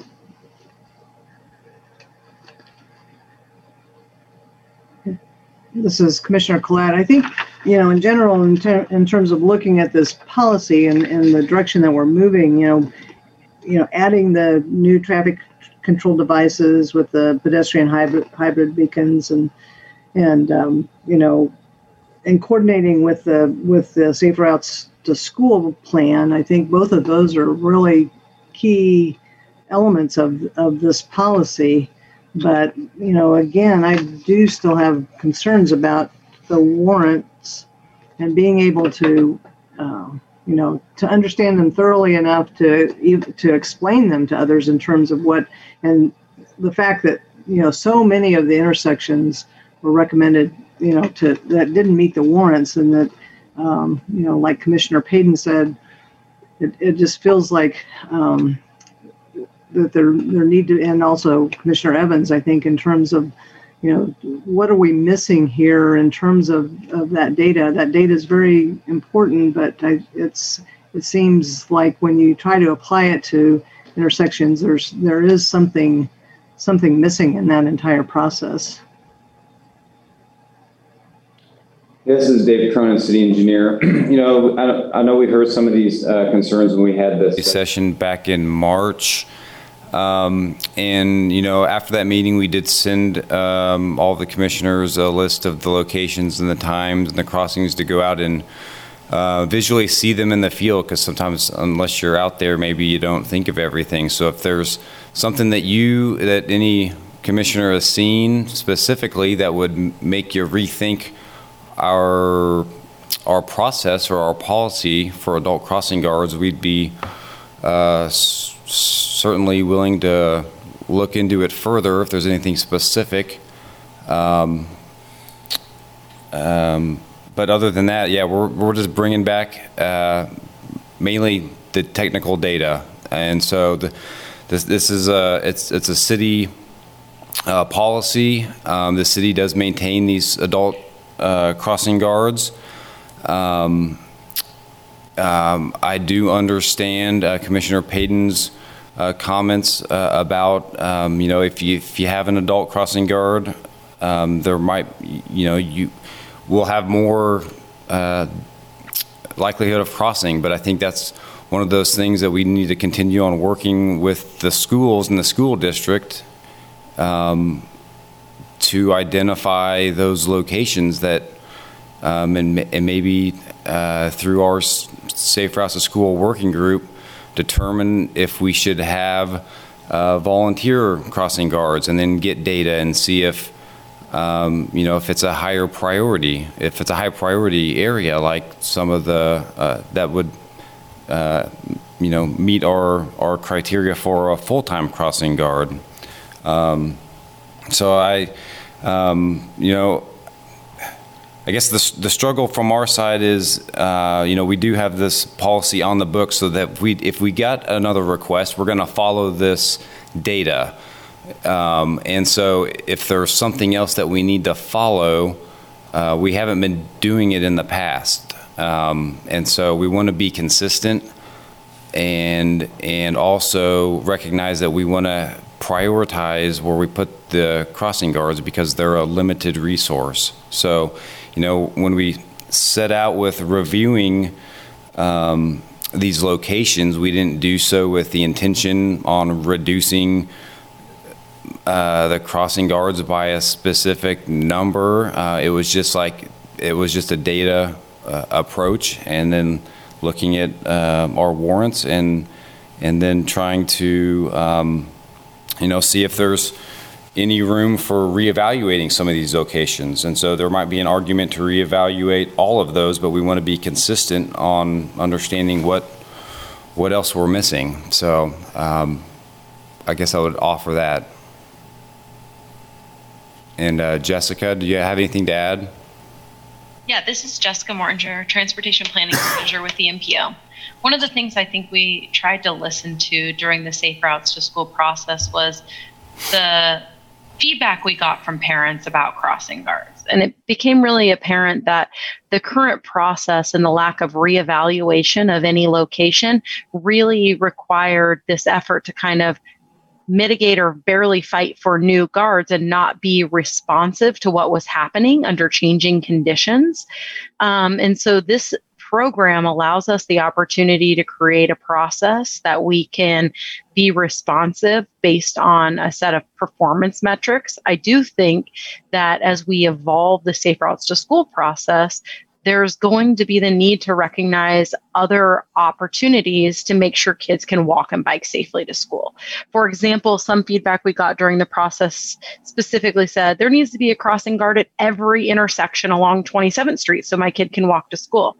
And as we hear some of those type of comments, we think, there are other solutions like walking school buses and student crossing guard patrols. Dave mentioned volunteer crossings. I think there could be the evolution of additional answers to ensuring that kids can walk and bike safety, of which crossing guards is one. Adult paid crossing guards as this program is one component of that. We also have, because we've never been back to reevaluate all these sites since they've got added over the years, there's never been a conversation about, as changes were made to the built environment and crossing improvements were changed, whether or not it's appropriate still that crossing guard be placed at that location as the highest priority in the community.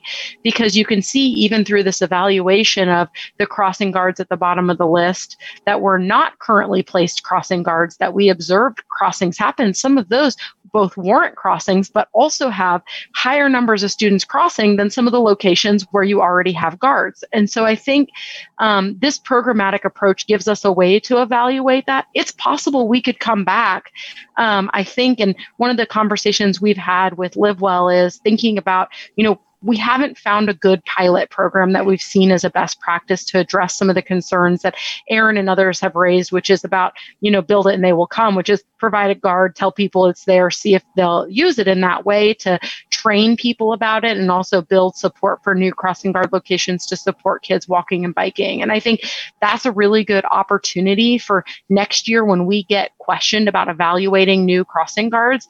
I think staff would probably see that as a poor use of our time, like Aaron said, particularly at the 23rd and Inverness, knowing that, there are probably very few students currently crossing there. But maybe there's an opportunity with LiveWell to develop a program and a set of metrics where that crossing can be observed for, over a 2-week period when we place volunteer guards out there and see if there could warrant enough crossings in that sort of programmatic approach. I don't know that we could guarantee that we could do that like at every crossing that's requested or part of this process, but I think it's an opportunity to start thinking about something differently, but we would want to test it probably to see how we think it's going to work, because you're going to want to also understand that if you do place a guard there, you're going to have to see, like, well, do those kids, did they only just walk and bike the 2 weeks where you placed a temporary guard and you wanted to evaluate it? Does it actually work in the long run for building up support for walking and biking? And I think that's yet to be proven. And I haven't found a good example in any of our research of anybody who's doing that sort of stuff. Almost everyone is evaluating crossing guards based on different characteristics like those that are evaluated in our policy, and using that as a way to build their crossing guard programs.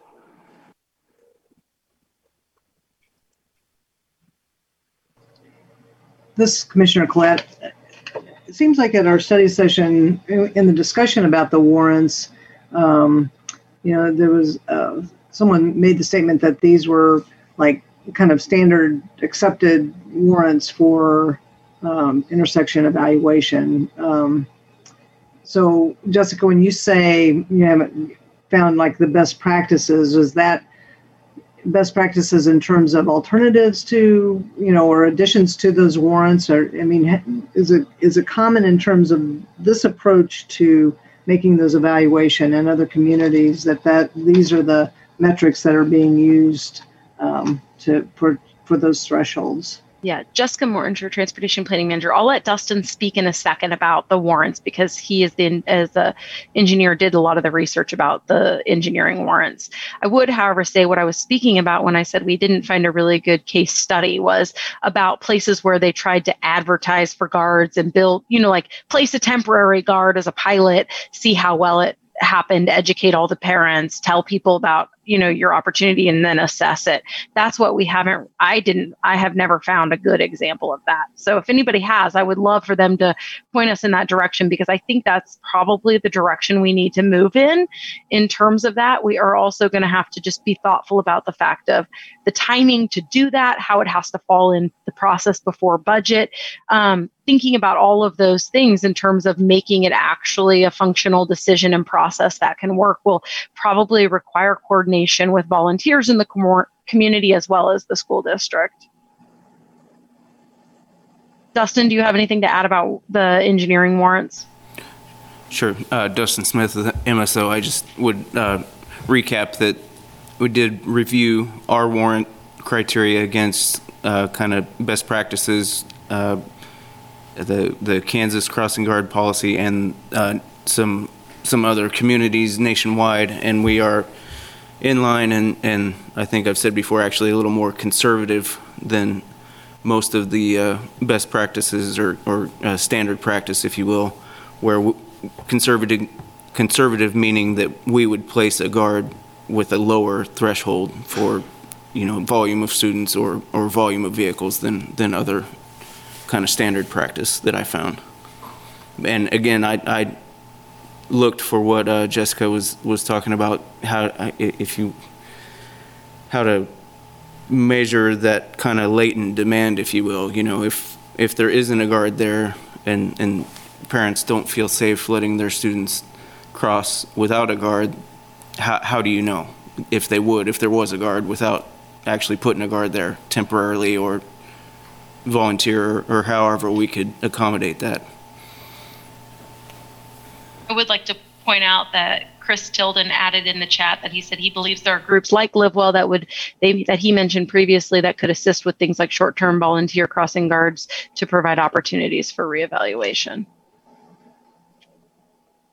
Pat, this is Steve Evans. I'd like to figure out a way we could move this forward in a way that we could all be comfortable with. And for me personally, that would be because there's all kinds of stuff in this policy that's fantastic that should be implemented. The holdup seems to be the crossing guards and the elimination of the crossing guards.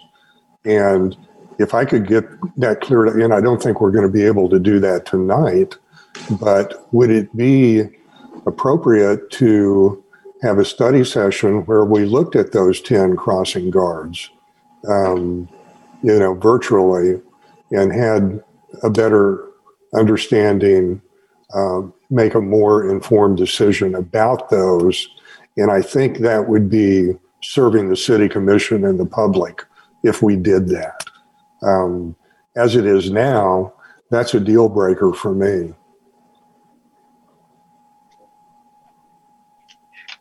And this is Commissioner Collette. I think for me, the stumbling block and getting more clear about is the process moving forward. And in terms of, we say this is the policy, these are the warrants, these are basically on these warrants, these are the ones that don't meet the criteria and these are the ones that do. And then moving forward, what can we line out as a process for getting those reconsidered, or, and piece that seems to be missing for me, I know that we're working towards the MOU with the school district and but it's like, it feels like the schools should be more involved than what we've seen so far. So I don't, and maybe that's because I'm just not seeing that part of it. And, thinking about, each individual school and, the knowledge of, of the kids that are attending those schools and the interaction with Safe Routes to School, so having that process in terms of having it on a Safe Routes to School route, that makes total sense to me, so that those are the priorities. But then what are some, lining out some next steps for, if a crossing guard is limited as a result of this process, then, what's the process moving forward for that, that area, for that school, or for the families around those schools. Hey, Kuzmiak, MMTC. If I could, I'd kind of like to suggest maybe an idea, because I feel like I'm hearing a bit of a consensus that we don't necessarily like where the warrants currently are. We might like to see them adjusted, or I don't know if really I'm using the right word here, but the threshold to qualify for a crossing guard, it seems like we maybe don't agree with how it currently is configured and would like to see a bit of an adjustment. Am I reading the room correctly here? Is there somewhat of a consensus for that? And if so, is there enough time to pull that off before school starts to kind of readjust it in a month? Aaron? Commissioner Payton. I mean, that's how I'm feeling. And I appreciate what Jessica said as far as like other avenues and that kind of thing. But I also think that there are parents that are relying on this now, and I don't feel comfortable sort of pulling that out. And so I just feel like it would be nice to address some of this before making a change like this. So yes, Nick, I would say, that is what needs to be looked at. As to whether before school or not, I don't know. That sounds like a challenge. Hey, Kuzmiak, MMTC. So, Pat, I don't know if it makes sense to do this either at a study session or maybe as a regular agenda item, because if we're going to be creating an actual recommendation for maybe new metrics or revised metrics by which to judge the merit of these potential crossing locations, it may take some discussion. And I mean, if there's an action that we need to take, it might be good to have that as a regular agenda item. I don't know. I'm just this is Commissioner Klett. It seems, in terms of, revamping the metrics, that's more than a regular agenda session, but taking the action to approve the policy, we need that on the regular agenda. We did have a study session on that. I think some of the things that we talked about, like the equity issue, so for intersections where they might not quite meet the warrant, but it was in an area where, parents were lower income or might not be able to drive their kids to school or whatever, and that's not included as part of the metric. And, so either that, adjusting the warrant or adding in some, some kind of after the fact, as far as appeal for those crossing guards, some special circumstances or that kind of thing to would make sense to me. So I don't know, Dave, what do you think in terms of, or Dustin, in terms of, some possible ways forward with this policy? Yeah, Dave Cronin, city engineer. Well, there's a lot that I'm hearing. With the equity conversation, I mean, if that is a concern about adding that into the policy, we could discuss that a little bit. We did on our map include the areas in the environmental justice zone for the crossings that were to be removed. I think it's hard for us to quantify that at this point. And without, I guess, specific direction on the warrant criteria, we're not going to be able to evaluate any of the crossings, obviously, this summer. So we are, I definitely can see how this is holding up the policy now at this point. We're trying to get this approved before the school starts back up in the fall. So if there's, I don't know, I guess I don't really know if there's consensus on what we need to look at.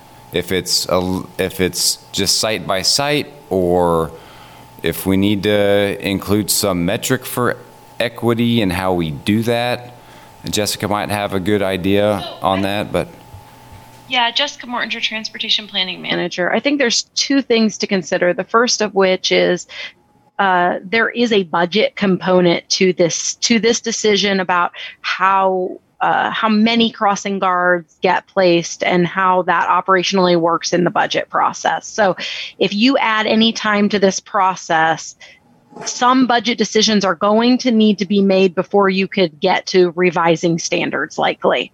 I'll say that first. Secondly, I do think we probably have some additional data we could develop around the concept that Aaron was proposing about just even potential crossings based on using some of the student address data we've mapped for the densities from the previous process. We could use the network analyst tool in GIS to map back to see how many kids could funnel in through that potential crossing as a tool. We would have to figure out what that threshold or standard is. I think there are still, regardless, going to be, I think there's still going to be questions where it's going to have to be an evolutionary program. I think there's going to have to be at a metric. Let's start collecting it. Let's understand what that impact means in terms of actual crossings versus just potential crossings. So I'm not sure that it's going to even just be a one-year, one-off programmatic approach to evolving this process. I think there is going to be some pain no matter how you do it, because I think the reevaluation of guards is going to likely, regardless if you're using data or other anecdotal knowledge of sites and local experience, you're going to get different priorities. And someone's crossing here versus someone's crossing here is going to be equally important if it's that parent's kid's crossing.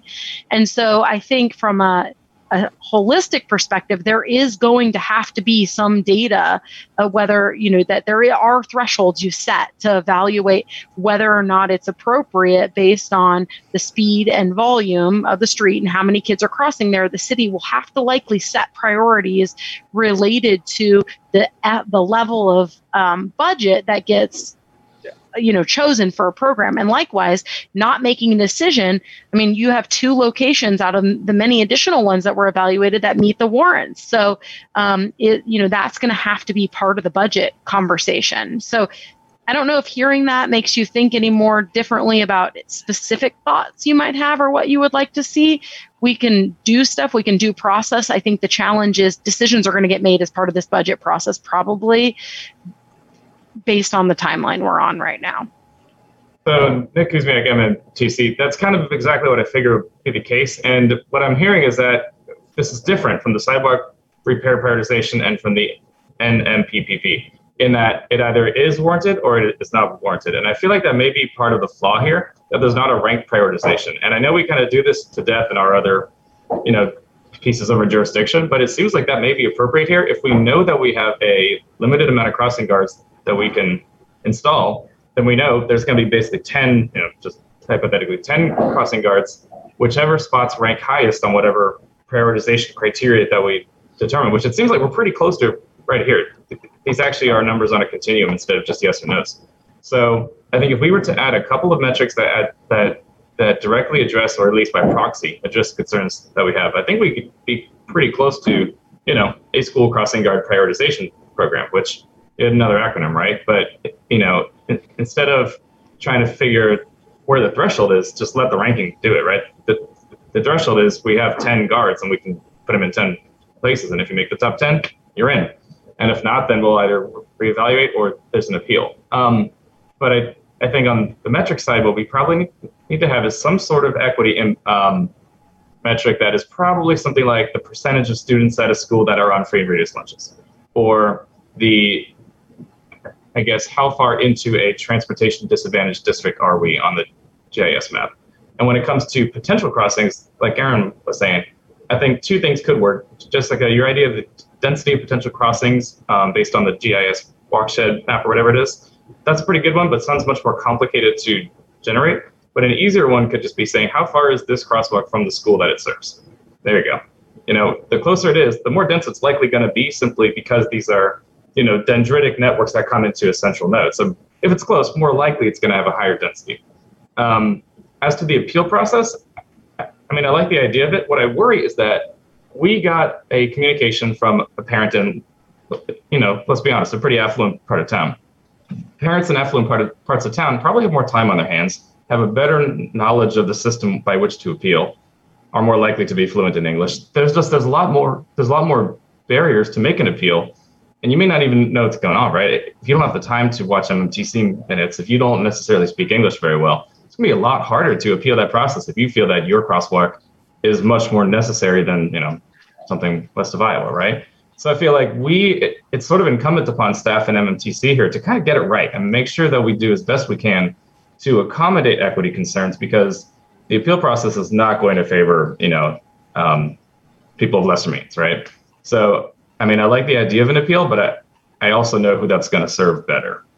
So my recommendation, if I could just wave a magic wand, is, add a metric for equity, add a metric for potential crossing, and then, create at least a bit of an appeal process on somewhat of a rolling basis, maybe a yearly or semesterly basis.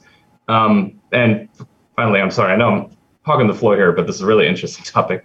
The final thing is the budget thing that, Jessica, you brought up. There really are limited resources here. When I read the MOU in the agenda attachment, it says all these things about, we're cooperating with the school board is cooperating with us. But are they, though? I mean, parking fees pay for this. There's only 10 because we as a city can't afford any more. The school board is not contributing financially at all. Is that correct?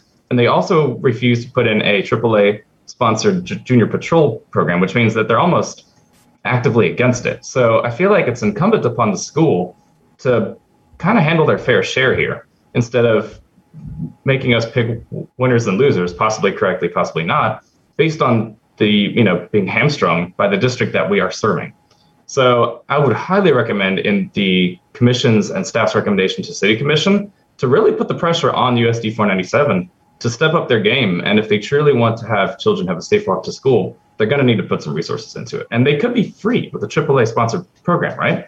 You don't even have to have financial resources, just time and effort. So anyway, that's my piece. I don't know how you all are feeling aligned with that, but Nick, I'd like to point out real quick that the crossing guards are general fund, funded out of the general fund. Okay, so it's still city, but it's not parking. Sorry, correct. For some reason I thought I got that last time, but.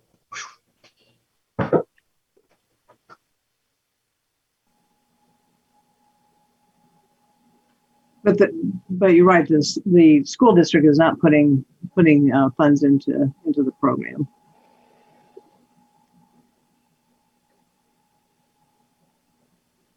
Yeah, and for getting 54% of our property taxes, you think they'd be able to at least contribute close to that, for cost share for the program. I think it's a little bit disappointing, really. So this is Commissioner Collette. In terms of the potential for adding those metrics, and I like the idea of the prioritization, so that you have a rank listing of those intersections to make it easier to see the threshold, and in terms of advocating for additional funds one place or another, that line could be drawn further down the list, would be, that would be helpful to be able to see it in those terms. Is that something that's doable, with the data that's available? Jessica and or Dave? Yeah, Jessica Mortinger, Transportation Planning Manager. Yes, like I said, I think the walk shed thing is probably a better metric in terms of potential crossings if you're looking at just walk shed than distance to the school, because I would say, depending on how boundaries are drawn, a crossing could be very close to the school, but there may not actually be any density of students who would walk that route behind where that crossing is. So it'd be probably more accurate to do like a potential crossing. We have the capacity to do it. It's just about working with some other staff and their prioritization, their workflow prioritization. So I think it's probably reasonable we could add something like that. I guess my consideration, and I'll ask kind of back to you, are you comfortable starting at, how do you, if we're looking at free and reduced lunch and or transportation disadvantaged, is it about percentage of, I'm trying to think just a second. Percentage of free and reduced lunch, we can add that as a percentage. Do you just want to have that weighted as a factor? Like there's a, do you envision it as kind of like a formula that would weight that as a factor in addition to the other criteria, like number of kids crossing and or traffic volume and or available gaps? Yes. But that would take a lot more work probably to do the weighted ranking, and that's really subjective. Sorry. Well, yeah, that's what I was kind of asking back in your direction, what you would want staff to do, because I want very clear expectation about what we would be trying to put together, so we can bring you back what you feel comfortable with and what you need to move forward. Yeah. Nick Kuzmiak, MMTC. I think the best under short notice, if we're trying to keep this moving as much as possible, will be some sort of color gradation on each of the columns. And then you can kind of, this is kind of getting into a DataGate thing, but if there was a way to have an Excel sheet that had each metric kind of lined up and a color gradation on each of them, and you could sort by each and see which ones end up being in, say, the top quartile of each of those intensity metrics. Adding weighting is a whole nother level of subjectivity. At that point, we're taking data and saying which is more important. And granted, by selecting this data in the first place, we're already saying this data is more important than that which we are not collecting, but you got to draw the line somewhere, right? So I don't know. Any other commissioners have any ideas on, can we weight it? I don't know. Karen? Commissioner Payton. We start talking about this and I start thinking about things like some of these are on safe routes to school, and we're saying it's a safe routes to school, but not providing a crossing guard, which sometimes makes it not really that safe. So, that would be another thing that I don't know if we could wait or how that could come into it. But I think, maybe Jessica, you can answer, is there a way we could also consider that and, like a weighted I believe there's only one existing crossing guard location maybe one requested, but I can't recall specifically that right now. One existing crossing guard location that's not on an existing route to school.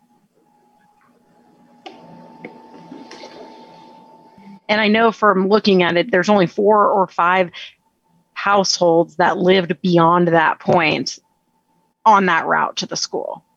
So that's one example. That one happens to be in North Lawrence. And this is Commissioner Klett. I think, that discussion around weighting, that may be the evolutionary part of this process, is that, that's not something that can get done this year, but as we work with this policy that, in the future we could move towards that. But if there are just a couple of additional items to add into that that address the equity, and then, like you say, just the prioritization to help us better represent those intersections or those crossings. I think that would be really helpful, and something that that we can explain that to the public in terms of what that policy looks like. Excuse me, MMTC, I agree. I think to avoid biting off more than we can chew, it's good to at least have the data and do the data analysis if we can, see what, hits a lot of intensity and a lot of metrics, and at least have kind of transparency for choosing why we chose where we did or why staff chose where they did. And maybe next year try to evolve this to the next level, as we have already with the sidewalk repair prioritization and the NMPPP. It's a process. We're doing our best, but if we can catch it now, if there's time, great, and we'll just do better next year, right? Other commissioners' thoughts about that, whether that's an acceptable way and to move forward. And I guess the question is, in terms of adding those metrics, is that something, you mentioned within the budget process and that kind of thing, is that something that that could be done in the next month, and would that accomplish the goal of being included within the budget process? I think Jessica Mortinger, Transportation Planning Manager, that's where I think either Brad or Dave Cronin are going to need to speak to that, the timing of the budget process. I'm not as involved with that process. Okay. Yeah, Dave Cronin, City Engineer. I think, that process is ongoing, and so it's, like Jessica said, decisions may be made prior to adopting this revised policy. As far as bringing it back, we might be able to bring it back in July. I guess I can't guarantee that, depending on the amount of time it's going to take us to make revisions and come up with some weighting criteria to bring you back an option that we could get a recommendation on. But yeah, that's why we were shooting for June as far as keeping this moving, but we certainly don't want to do it if there's concerns about the criteria. So if we can keep discussing this and bring back some weighted criteria and maybe kind of show this a little differently, I think we could do that in the next month or two. This is Steve Evans. I think I don't see any other options than what Dave just described, honestly.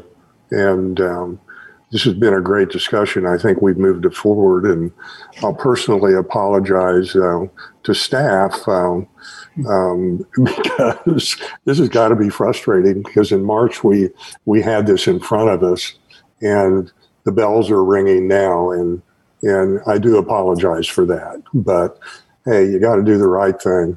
And I think some things jumped out at us tonight, and in particular the public comment, and from the memo and from what Chris had to say. So I will. I do want to apologize, because we're kind of this has got to be frustrating, but we'll get there. Hang in there with us. Okay, well, I would like to propose that we table this, and if possible, bring it back to the July meeting for action. But based on staff time, that sounds like it might be August before we can see that. But I do think generally the rest of the policy, I think from my perspective, looks really good, and I think if we can just work a little bit more to fine tune that the warrants that we'll be getting there. All right, are we ready to move on to the next item? Need a motion? Do we need a motion for that, Dave, to table it? Yes, if you could give us a motion, because we did make a recommendation on this to approve, and then it wouldn't hurt to reiterate the things you want us to look at with that motion, so we're clear. Okay. Would someone like to make a motion? I nominate Nick to make the motion, please. Excuse me, MMTC. I won't let you down, Steve. All right. I motion that we table the discussion on crossing guard placement and the overall ordinance, and direct staff to add a metric of equity and a metric of potential crossing density, and also rework the table from a thresholds-based system to a ranking prioritization, such that the same number of crossing guards that is currently available will remain available in the new version. I don't think that we need to add anything yet about the rest of the thing looks good. Yeah. Push the school for funding. That's not a part of this. So. Right. Just the actual warrants. Right. Thank you. Good job. Is there a second? Second from Aaron Payton. Okay, all in favor. We need a Josephine, can you call the roll? Josephine Gonzalez Emerson. Thomas Allen.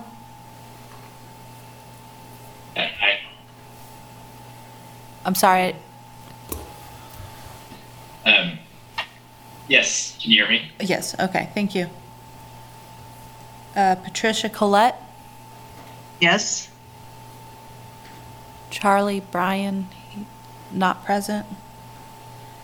Gregory Critchlow, not present. Steve Evans. Approve. Carol Bowen, not present. Nick Kuzmiak is the one that motioned. All right. 5-0. All right. Thank you. Okay, we'll move on to the next item, which is item 3, receive the update on the downtown master plan. Okay, Amy Miller, Assistant Planning and Development Services Director, here to provide you with an update on the downtown master plan and also provide you with a little bit of information as to how the plan will be used after adoption, particularly as it comes to transportation concerns. The draft of the downtown master plan was released on April 28th. That actually followed almost 3 years of public input, issuance of an existing conditions summary, and gathering input from the community. The project has been delayed due to the COVID pandemic. However, we're back on track now. And as I said, the draft plan was released at the end of April. We held a virtual public open house. The consultant that is working on the project, Halcyon Levine Associates, conducted a virtual open house at the end of May, and we also held a downtown master plan steering committee meeting at the end of May. A significant amount of comment has been received on the project, and because of that, the downtown master plan steering committee recommended to the city commission that the public comment period be extended 3 weeks and an additional downtown master plan steering committee meeting be held in the early part of July, so that they could better provide input to the city commission regarding some of those comments. The steering committee meeting in early part of July has just been scheduled just a few minutes ago for July 8th at 4 p.m. We are looking to close the public comment period on June 24th at 5 p.m. That's a little bit more than the additional 3 weeks. But we think that that's going to give staff and the consultant enough time to prepare a matrix of the comments that have been received. This matrix will help the steering committee work through all the items that they need to work through.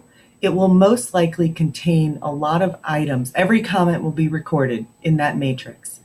It will most likely contain a large bulk of them where the consultant will make a recommendation to just include the comment or revise the draft plan according to the comment. And then there will probably be some that rise to the top that we need some more discussion on from the steering committee. That'll help them focus their efforts at that July 8th meeting. Then the plan is that the consultant will revise the draft based on that steering committee recommendation, and the final draft plan revised will be presented to the city commission most likely in early August. We are on a tight time frame. This was an extension of the original contract, and it was an addition of a couple meetings that were not in the original scope. So we are going to do our best to keep the train on the tracks. The downtown master plan is a guiding policy document. It is not code language. It might make recommendations for changes, modifications, or additions to code language, but it is a guiding policy document. It makes recommendations. As part of that revision, there will also end up being an implementation section that actually takes the recommendations that are made in the plan and turns them into implementation steps to do after the plan is adopted. But like I said, it's a guiding policy document. It's there for reference. If some of you are familiar with our comprehensive plan, Plan 2040, or our transportation plan, T2040, the downtown master plan is used in a very similar way as a guiding policy document. The information is available on the downtown master plan website. There is a city site that will link you to the consultant site where the draft plan is housed. A couple other things of note: any comments can be sent to the email listed on that website, downtownplan@lawrenceks.org, or sent directly to the consultant through a link on their website. They've got a survey form you can fill out. Either one, it'll get to both the consultant and staff. And then the second thing is, you can also take a look from the website. It'll link you to the meeting video from the virtual open house, along with the consultant's PowerPoint presentation. The reason that's a little separate is because we actually got Zoom bombed at the virtual open house. So the video is a little interrupted, but if you're looking for something to refer to, I would also refer you to the steering committee's meeting, which the video is posted and it's linked from that same website. And that video actually contains about 40 minutes of the consultant's presentation where they led the steering committee through the draft plan. It's a pretty good information piece. The draft downtown master plan is a little over 100 pages. And so I do recommend that you actually just look at the video for the steering committee because the consultant will walk you through it step by step. I am happy to answer any questions you may have. I know that some in the group have submitted comments separately. And we are working on recording all of those comments and getting them out there. But like I said, I'd be happy to answer any questions that you may have.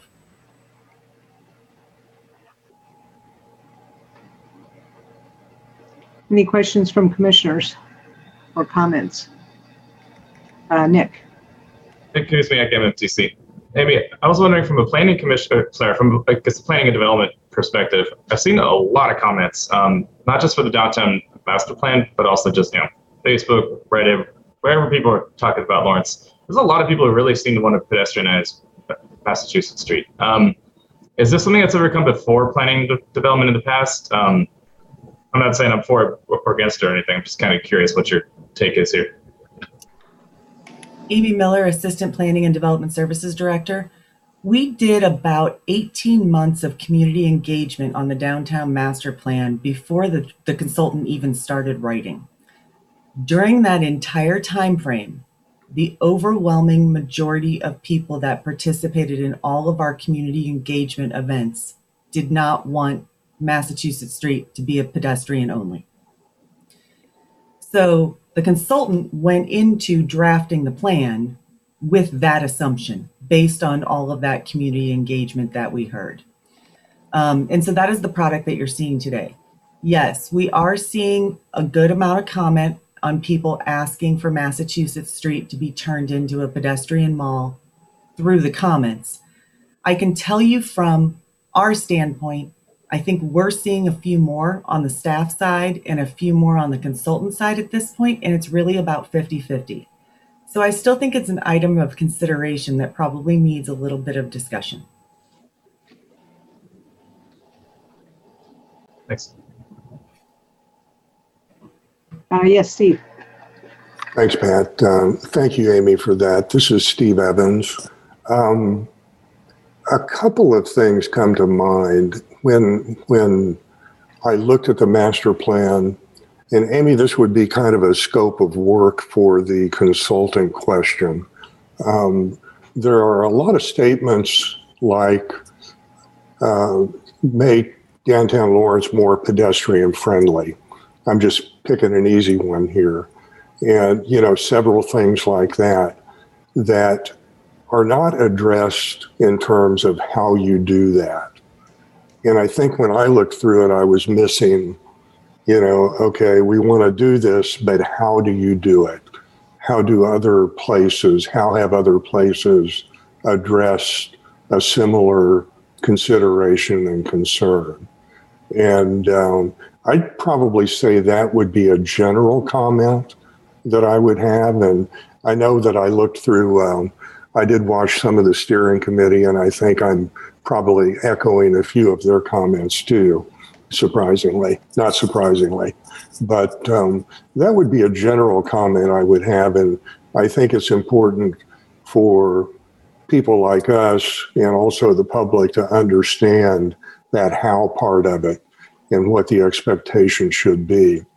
And I'm particularly interested in understanding a little bit more about the implementation section that you alluded to a few minutes ago. I don't recall that in the draft plan.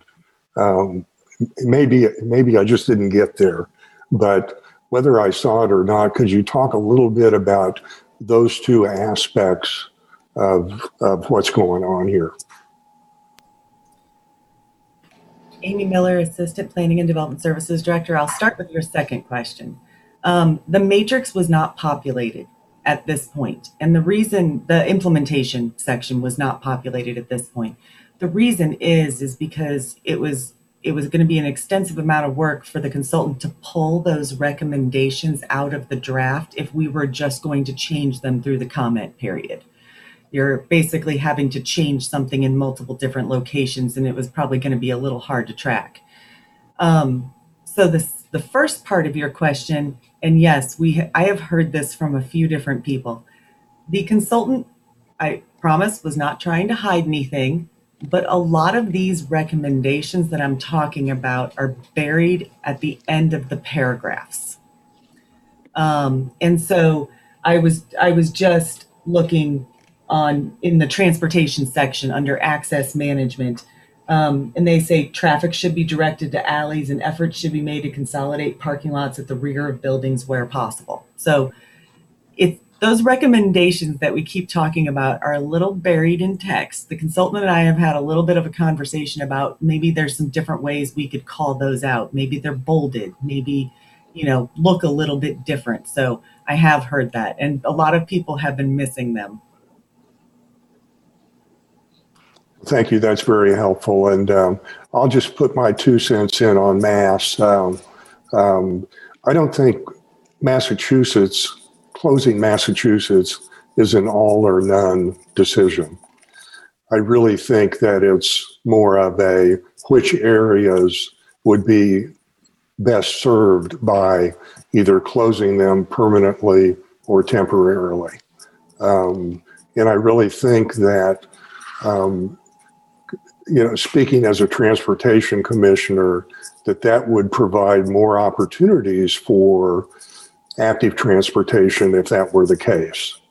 And here I am, I'm going to stay at a high level, and, hopefully get away with it. But I think that those are the kinds of things that I think would be interesting, to look at the pockets, to look at where the restaurants and where the retail and where the various activities and may be that may allow us to make it more pedestrian oriented and more open to means of active transportation.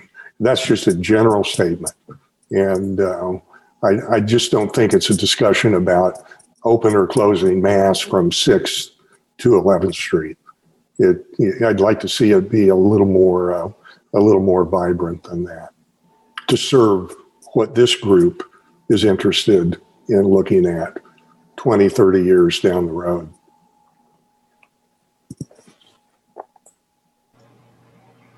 Other comments from commissioners or questions?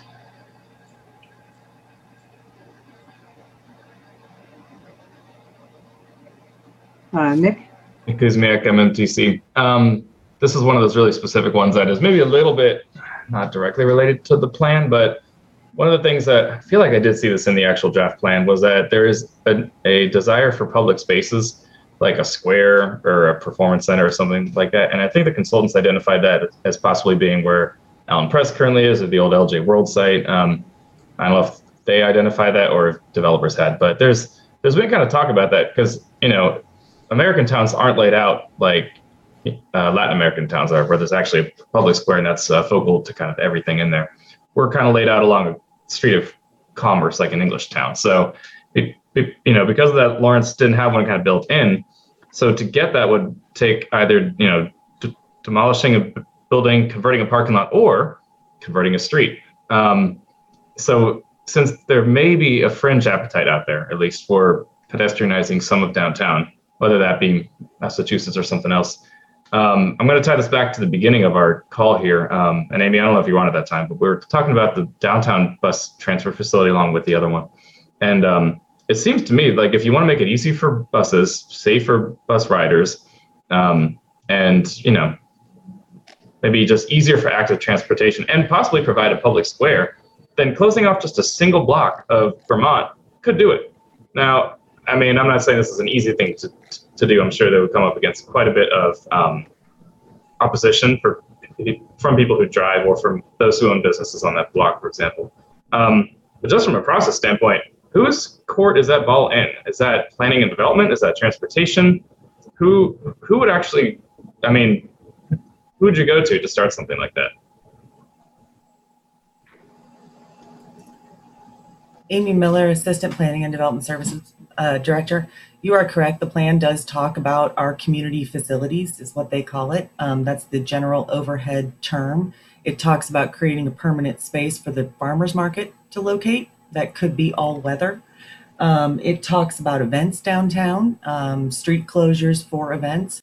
It talks about creating permanent community spaces. You are correct in that it's throughout the plan, that general sentiment. In terms of if you wanted to make a request today to close a portion of a street downtown, it's probably a multidisciplinary approach. It probably involves multiple departments. You could probably start with Dave Cronin, and we would probably end up forming a little bit of a task force of staff and decide what channel it needs to go through. Thanks. I think the part of the reason I bring it up too is, time is of the essence, right? All of a sudden there's this consultant-led effort underway to reimagine what bus transfers look like downtown. And they're currently kind of shoehorned on to a side of a street, which is fine. I mean, it's sort of worked for 8 years. But to kind of more holistically look at it, I think the consultant is probably hamstrung by what they can look at, because they're only being able to approach it from a public transit angle, where if I think the overall transportation, multimodal especially, and the whole idea of planning out what the future of downtown might look like, if they were to expand their scope of who they're able to talk with and form a solution, I think we could get some really interesting results out of it. So I guess I don't know how to drive or urge that direction, but hopefully there's some kind of method for them to explore an option of actually closing a street to through traffic. Kind of a rambling way to suggest something, but is that the kind of thing that would take a task force to do, or a study session, or just a citizen comment? I don't even know where one would start there. Because I don't think the consultant realizes that they could maybe ask for that. I don't think they were explicitly told that in their RFQ or RFP. Miller, Assistant Planning and Development Services Director. When you're referring to the consultant, are you referring to the consultant on the downtown transit, or are you referring to the consultant on the downtown master plan? No, on the downtown transfer facility. Did you say that already? Yeah. On the downtown bus transfer facility. I think if they were aware that their options could be more flexible than originally thought, there could be some interesting solutions to, trying to fit a transit center downtown.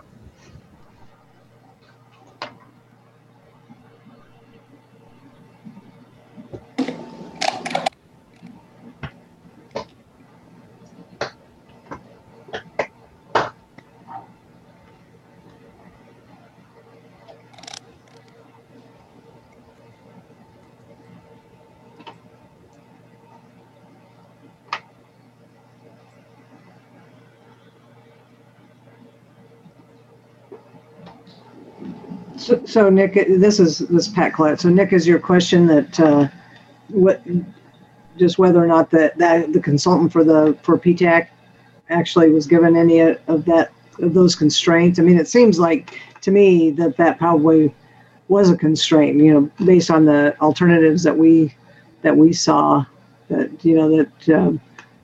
basically using a portion of the street rather than consideration for closing the whole street. But I don't know that for a fact. I don't know. Amy, do you know anything about that, or no? Dave Cronin's the engineer. I don't believe they used closing the street. Street as an option. I mean, they looked at existing parking lots, and then areas adjacent to parking lots, not adjacent to businesses, was the criteria they looked at.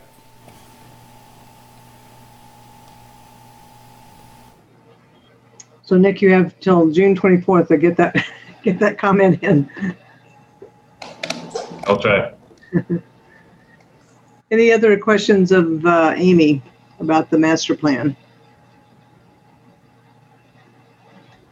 I don't see any, so we appreciate you being. Oh, here's a question from the public. Michael Alman.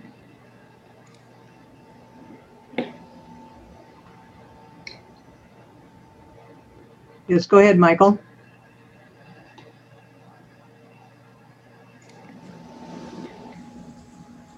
There. I'm sorry. Can you hear me now? Yes. Okay. I had messed up my audio.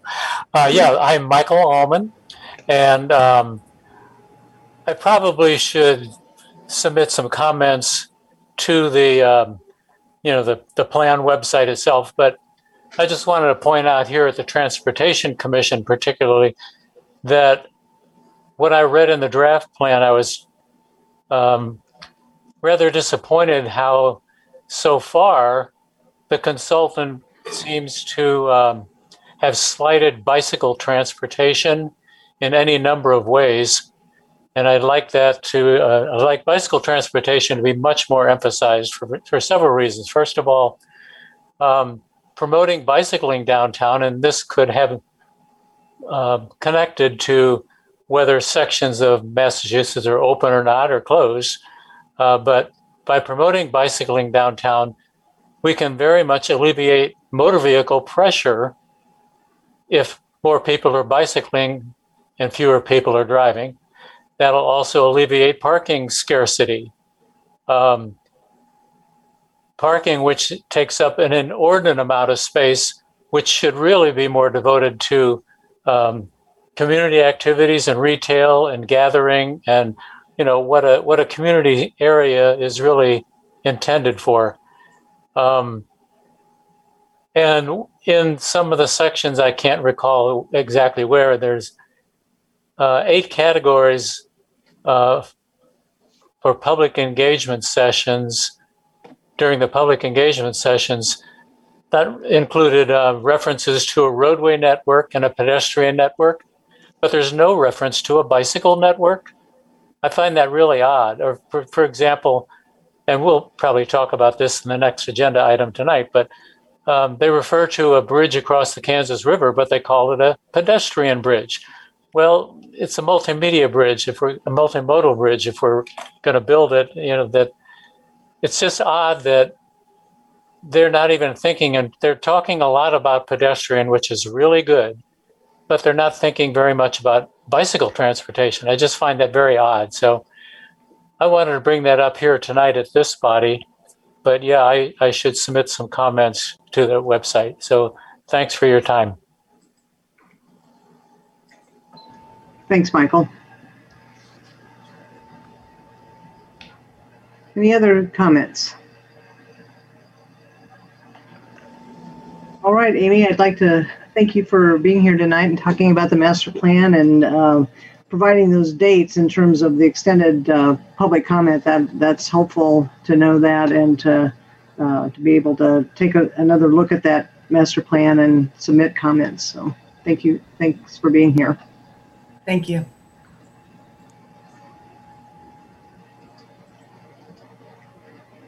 All right, we'll move on to the next agenda item, which is presentation from Riverfront and Center Group. Yeah, this is Dave Cronin, the engineer.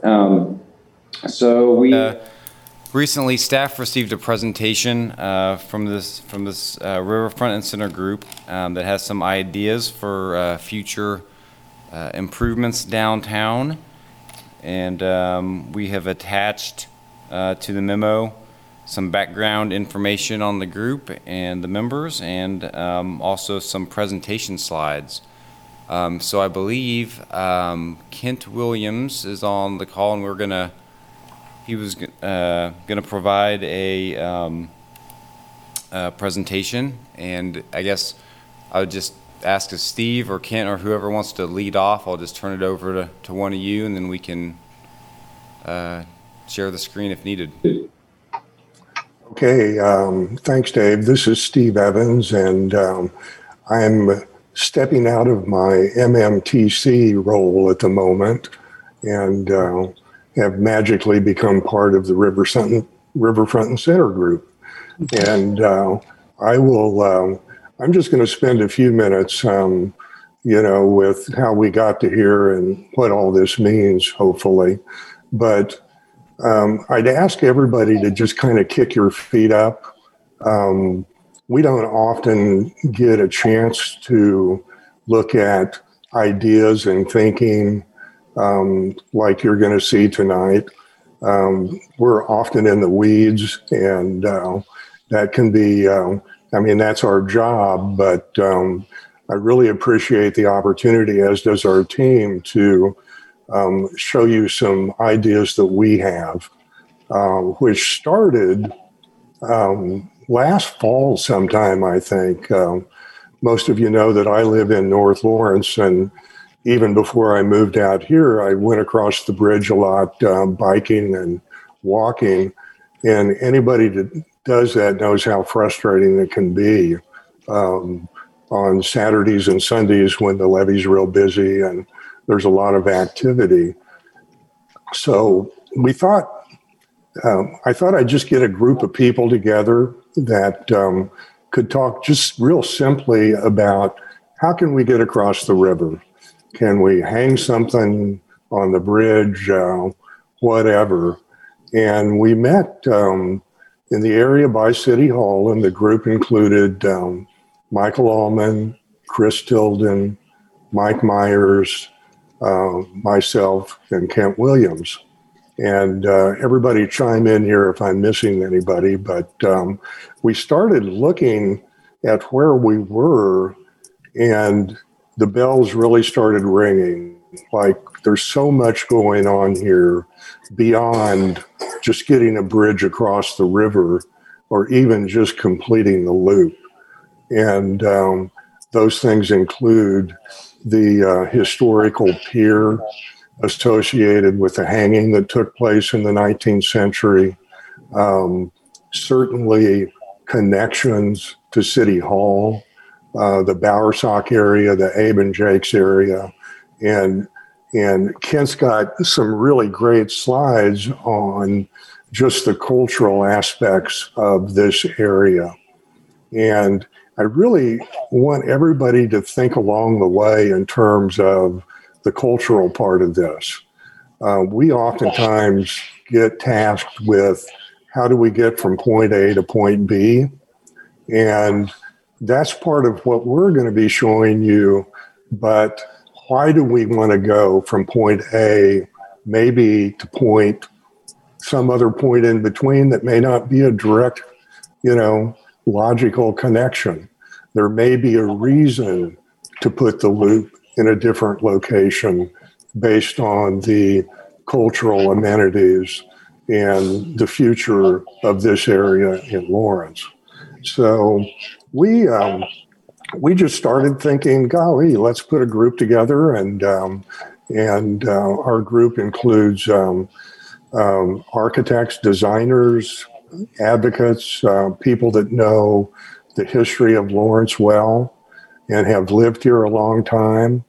And Kent and I are relatively new, and people like Michael and Chris and Mike Myers have made comments, oh, well, we thought about that 10 years ago, And so some of this stuff is not just jumping out at us right now. Some of these things have evolved, gone to sleep, and we're trying to bring them back into focus. We started meeting with just stakeholders, and early on, as a citizen group, we just thought, let's go for it and let's see who we should talk to. We've talked with, these are just a few of the groups and people we've talked to just to get input, to let them know what we're up to and what we're thinking, and to show them the presentation as it has evolved over the last several months. One of the first persons we talked to was Pauline Sharp, who is the Kansa tribe leader, who is dealing with the city quite a bit in terms of the sacred stone and what's going on there. We've met a couple of times with Carrie Altenburn, NAACP, among other groups, and heavily involved in the hanging memorial that's happening in this area.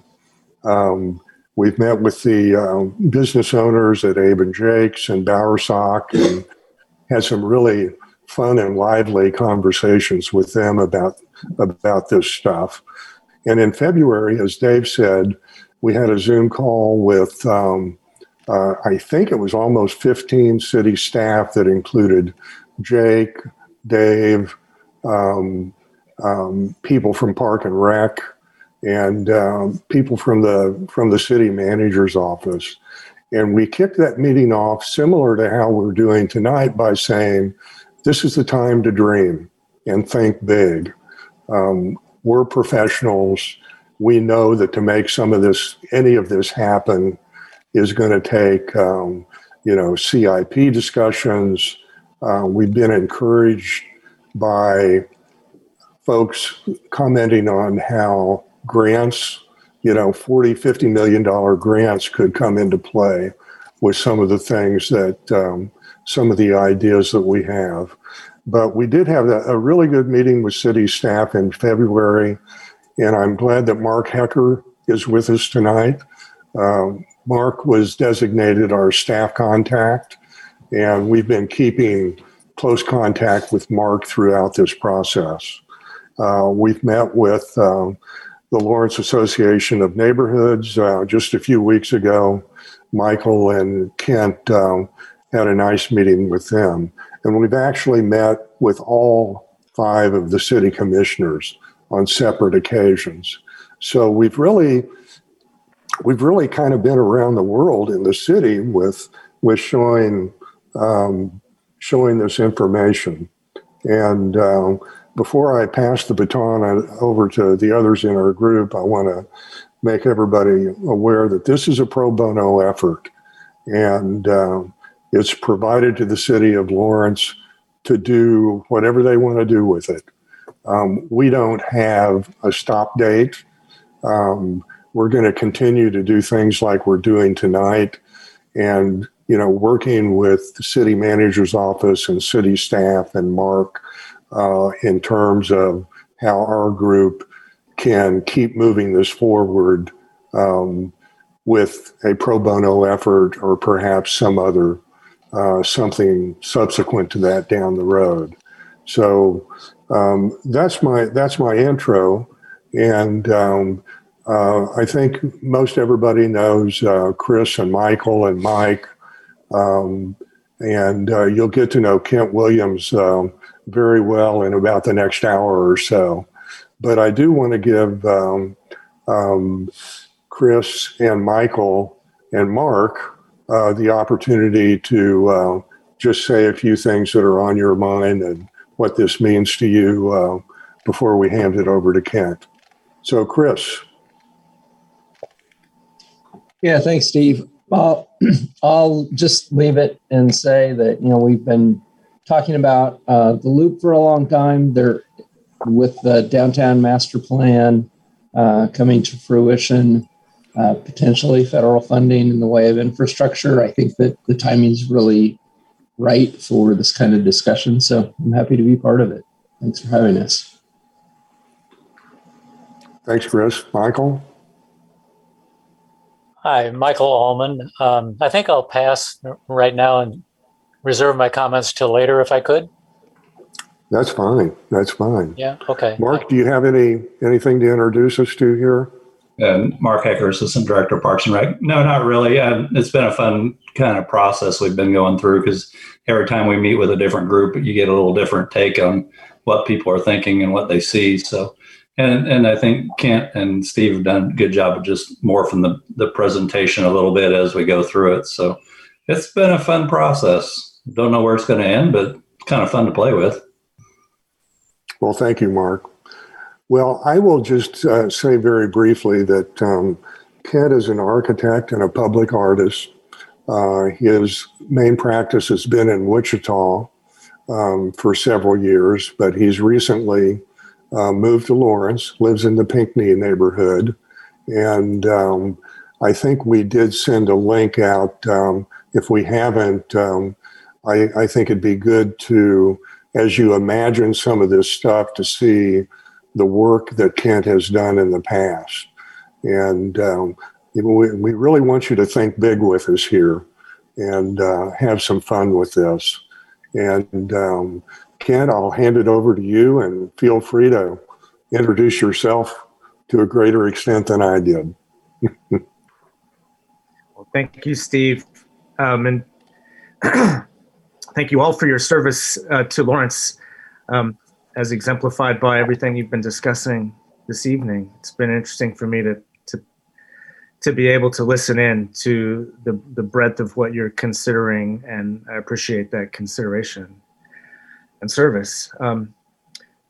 So yeah, I've been in Pinckney for a couple years. I've been on the periphery of Lawrence for 13 years, up in Jefferson County, commuting between Country Place there and Wichita.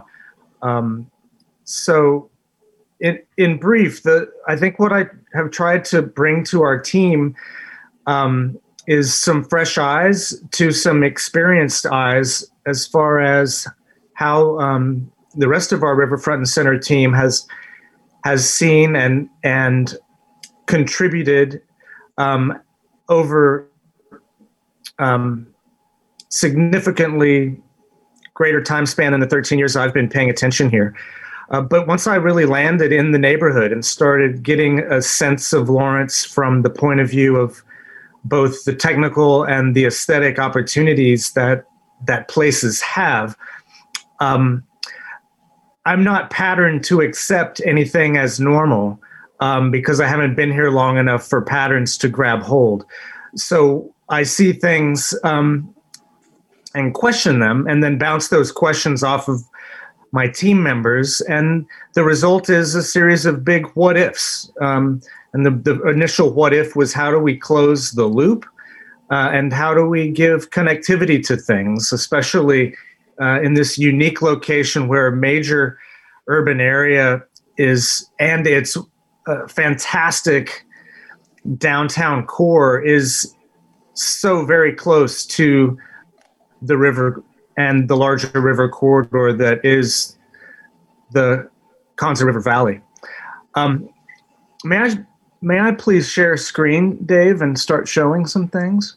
Great. Sure.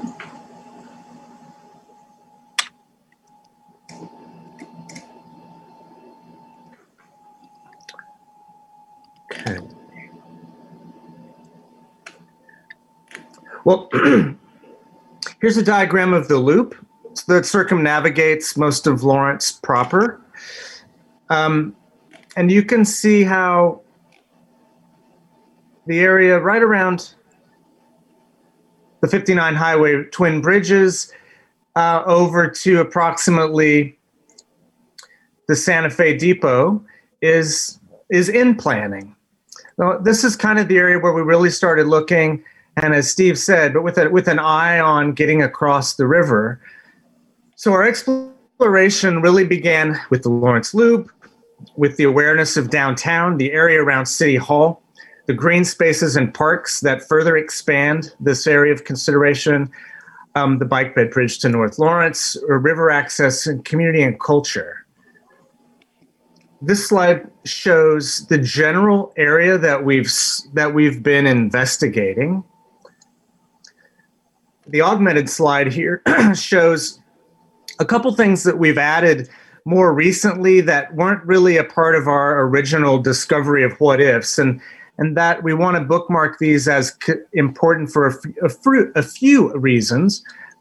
The two areas in blue just sort of represent arrival potentials where people touch down into the downtown area, heading from north to south, having crossed the river, and the backdrop views in this larger lozenge of blue. The other two things that we're pointing out here is the 7th Street connectivity as a very viable option along the ground to, again, be another pathway of closing the loop. And then also here between Constant and Watson Parks, a connection under the river, under 6th Street. This is has some clock sensitivity potentially because there are CIP major drainage projects happening in this area that sometimes give us an opportunity to say, hey, is it possible to do one surgery instead of two surgeries by readjusting the timing of priorities and related possibilities? So here's a quick overview of what we really have done. This is looking at a little more focused part of our study area. And all of these pathways that we're looking at here are not what we're proposing. This is really just a menu of opportunities that we've looked at enough to determine their general feasibility. The major challenges that we addressed to ensure there was feasibility were things like head height underneath the twin bridges, things like appropriate grade separation to achieve a crossing of the rail corridor, etc. And I just want to give you this quick overview, and now we'll dive into how we got there. This slide shows the asset at the core of all of this is the Kaw River.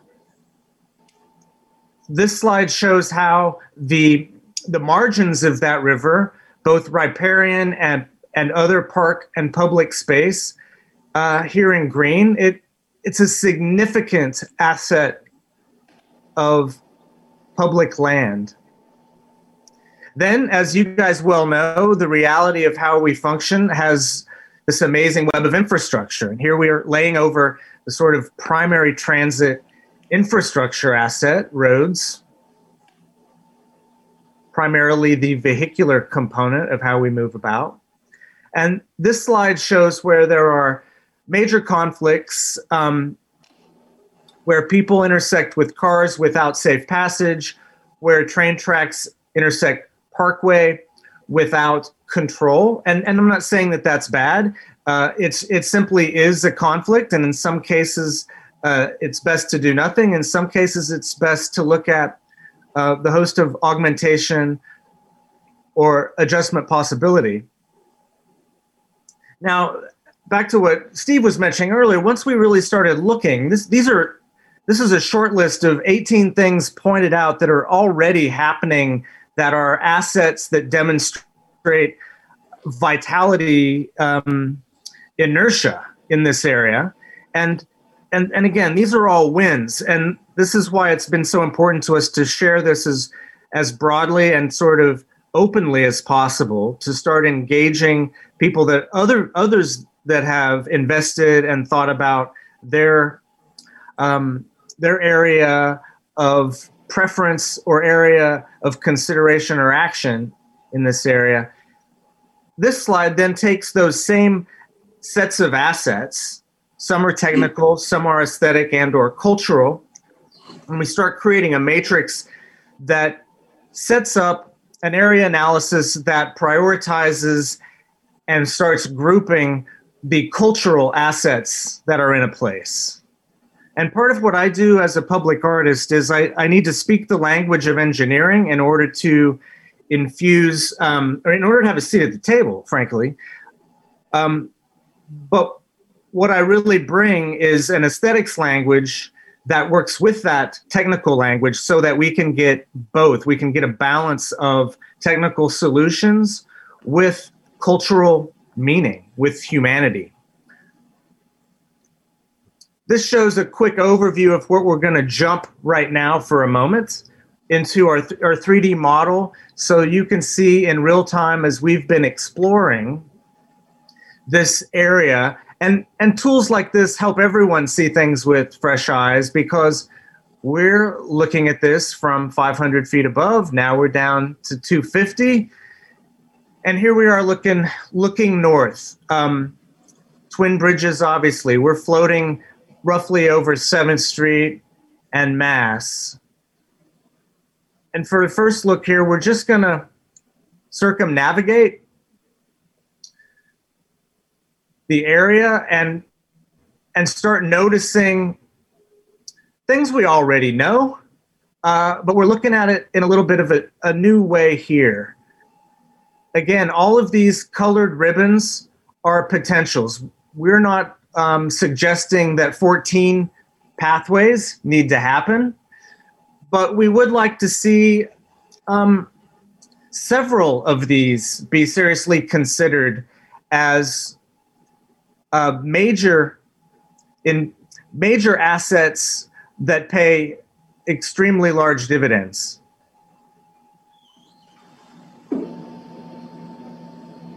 So here we're looking back toward downtown, floating over Bircham Park. This is an interesting slide. We can sort of now start modulating our area of consideration into three basic components. And here in front of us is the open space of Bircham Park, which is an interesting contrast to the heavily built historic and latter-day structures and edges, starting with Bowersock, Abe and Jake's, followed by the riverfront development of the 80s. Lots of hard edges, lots of textures, lots of man-made, lots of history, and a very constrained rail corridor, which, contrasting again to the Bircham Park, a very one-sided constraint, but otherwise open rail corridor. And of course, City Hall, almost in the middle of all of this. Here you look down and see the rail corridor slicing right through all of this. So all these fantastic east-west axes and north-south axes, not to mention the organic river axis. So here we zoom into the center area, and we are at Robinson Park, which is, so as Steve mentioned, dealing with the great efforts of the Kaw Nation with Dave Lowenstein, and a lot of energy is being thought about right now, what to do with the boulder. We call this segment here the Big Loop. It takes you to this central spiral, which we call the helix. So this helix unifies things over the vertical axis to a pedestrian bridge across and to a lower pathway that we call the powerhouse. It takes us around. And then the yellow, what we're looking at right here, we call the oxbow. And this is one of those ideas that's been around for the better part of 10 years. I think originally conceived by Mike Myers. He actually went out with old school survey gear and ensured that clearances are in fact doable, feasible at this location for this oxbow tuck under. And all we've really done is laid in what Mike had schematically designed 9 or so years ago, including this potential lookout, which addresses this really unique space. This space is really about airspace as much as it is landed space, because your views are set up and margined and sort of forced perspectived by the twin bridges. I'm going to back out on this slide just a little bit, if I can. We call this this orange path here, the wishbone. It does a couple things. It solves the critical grade separation problem by launching you from over here in the meadow at Bircham Park up and over the track, bringing you back down up toward Constant Park. And all of these green pathways, some of these already exist. They're just mixed use or multi-use pathways that are in place now. But as far as the larger diagram we're looking at goes, all of the green indicates a pathway that is at grade and more or less in place. So now we're sort of flying through where things start getting built out and constrained. You see how, let me back out just a little bit again. Here our Oxbow takes you back up to 6th Street. And then it also peels off with this orange path, the City Hall path, which takes you between City Hall and this wonderful relic of grain storage silos of yesteryear, which I think is a fantastic example of adaptive reuse. Now this is really just a fantastic abutment wall, or I'm sorry, a landholder. And then we're showing here at this green line to the north of the train tracks, that's the thoroughfare that is there now.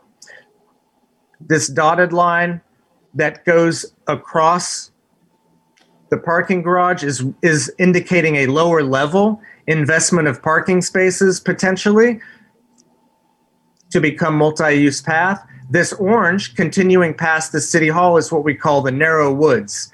There is enough room to go through this area until you get to the very eastern end, where there would need to be a porting of the parking garage to safely get the bike path or multi-use path around that tight corner.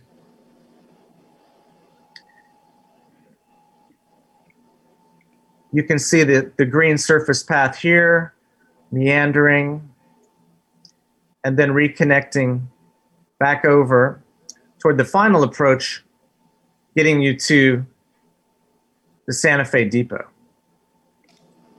Now we're going to take a cruise along the backside of the Big Edge being the hotel and the riverfront compound. And we're showing, this is, I have to always explain here, I never put stock images of people having fun in the graphics that I create, unless it makes an ironic point. This is what an area riverfront really should be, because the potential is self-evident. Yet this area, affectionately called the Promenade, it hurts my heart to see an area as uninviting as this one. And this is a result of decisions made a generation ago. The people that made these decisions aren't around to defend them. So I want to be sensitive to my critique of such choices. However, choices were made that did not give legitimate consideration to humans' access to the river, did not give legitimate consideration to what is important to the public. These decisions were made based on bottom line return on someone's dollar investments. And then we get used to that, and it becomes a normal thing in our built environment. So we've ported that. We're daylighting what was a dead end schematically, and we had to do that to justify some of our favorite solutions in connecting the loop in ways that are a lot of fun, like the powerhouse fly around. This takes you over the dam. This takes you around the powerhouse. This lands you at the former cul-de-sac of the promenade. And that made a lot of sense to us, and we showed that, but then we still had to say, but what if? What if we sliced through a contiguous space of hard edge without public access or permeability and surgically installed that? And I think that's why I can justify showing people there in a rendering, because with an intervention like this, it isn't selling the idea of kids with balloons and parents with strollers. It would happen. It is a legitimate device versus a marketing-only device.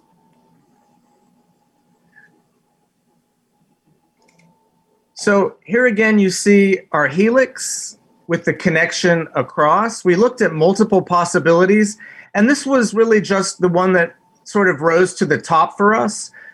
We looked at 4 or 5 different solutions getting to North Lawrence, and I think those are all probably still valid.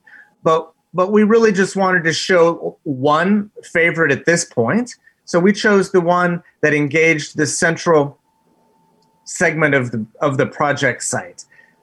This view shows where people arriving, and these bridges they're wonderful structures in that they function technically.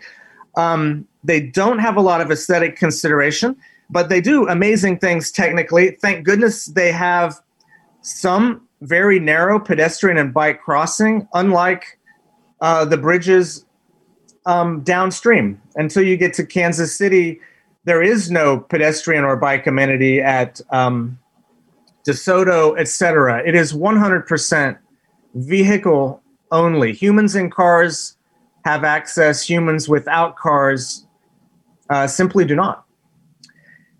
And then here we pull back again to see this host of opportunity again. And then I'm going to pull back to how this breaks down. So we start looking at this large project site and we start saying, well, gosh, here's 18 different possible pathways that we really can break down into 7 or 8 segments. And each of those becomes a manageable size problem technically. Now, I'm going to take a quick shift back to the cultural side. We know we can solve these problems technically. We're really good at that. What we're not really good at doing is infusing solutions for our tougher social, environmental, and historical issues and questions of the present. And these things are boiling to the surface in ways now that the opportunity to conjoin technical and aesthetic problem solving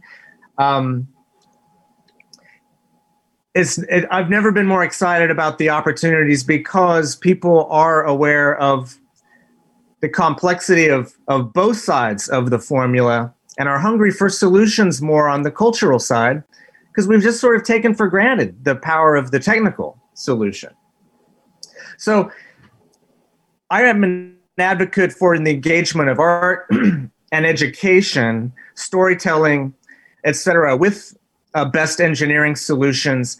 What this does is it creates unique solutions that not only check all the boxes technically, but they create very positive, memorable experiences that reinforce fabric of community, because we then collectively have these experiences as citizens with proximity, and then we are the host to sharing these experiences to the people that visit already.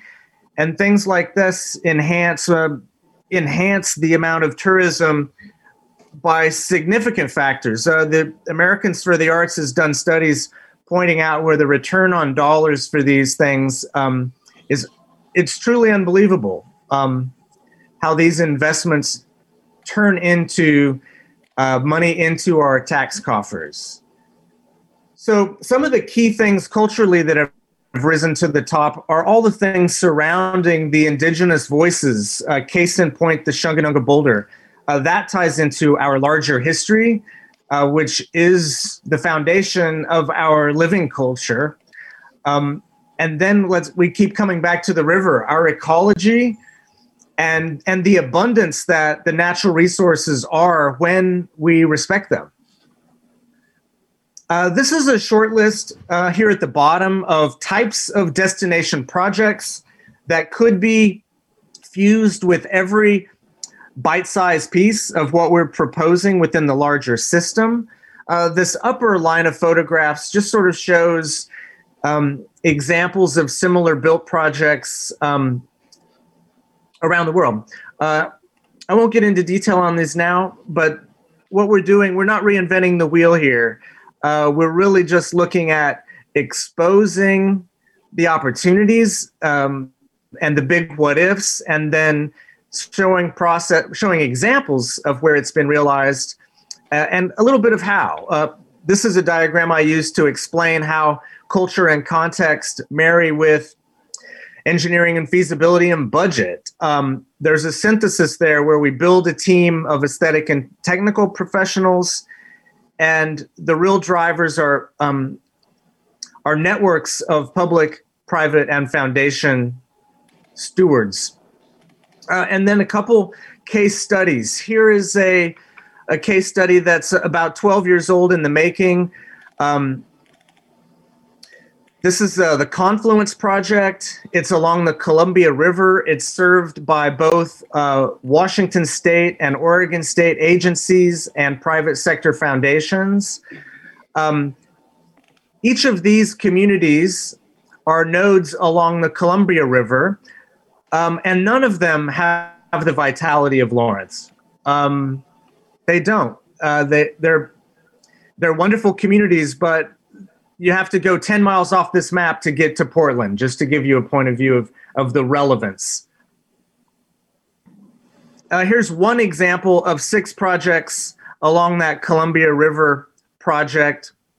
This is John Paul Jones, Lillian Pitt, and Maya Lynn's Vancouver Land Bridge, and that's Vancouver, South Washington. The similarity of this was germane to our project, as we keep talking about. Well, the original part of this was closing the loop and crossing the Kaw River. As John Paul Jones says here, the land bridge is a real link connecting back to the Clinkton Trail, Lewis Clark, and the development of the Northwest. It completes a circle that had been broken. Could have just been, a T-post bridge, right? That technically would have solved the problem. But instead, when we engage a balance between the technical and the aesthetic, you get things that are destinations that resonate and that pay back. And this slide really just shows the abundance of wonderful that is already in this area.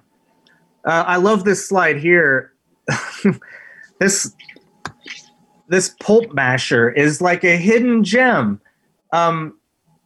People that have lived in Lawrence for 10 times longer than I have are sort of rediscovering this now when we show this to them. It just is, sometimes context is everything. And the context of this particular fantastic artifact limits its accessibility to any real audience. And not that there's something great about, the magic of discovering something on your own without it being on a map. So that certainly has value too, but I don't think that was its original intention. And again, here, this is an example of the abutment from the former bridge crossing the Kaw that is such a poignant element ripe for the picking for the Hanging Memorial Project. How can we help that project go beyond a plaque and actually create a dynamic place where you engage that element to host a lookout where you can actually escape the context of the hustle and bustle around you and really visualize and feel the impact and participate in the healing process?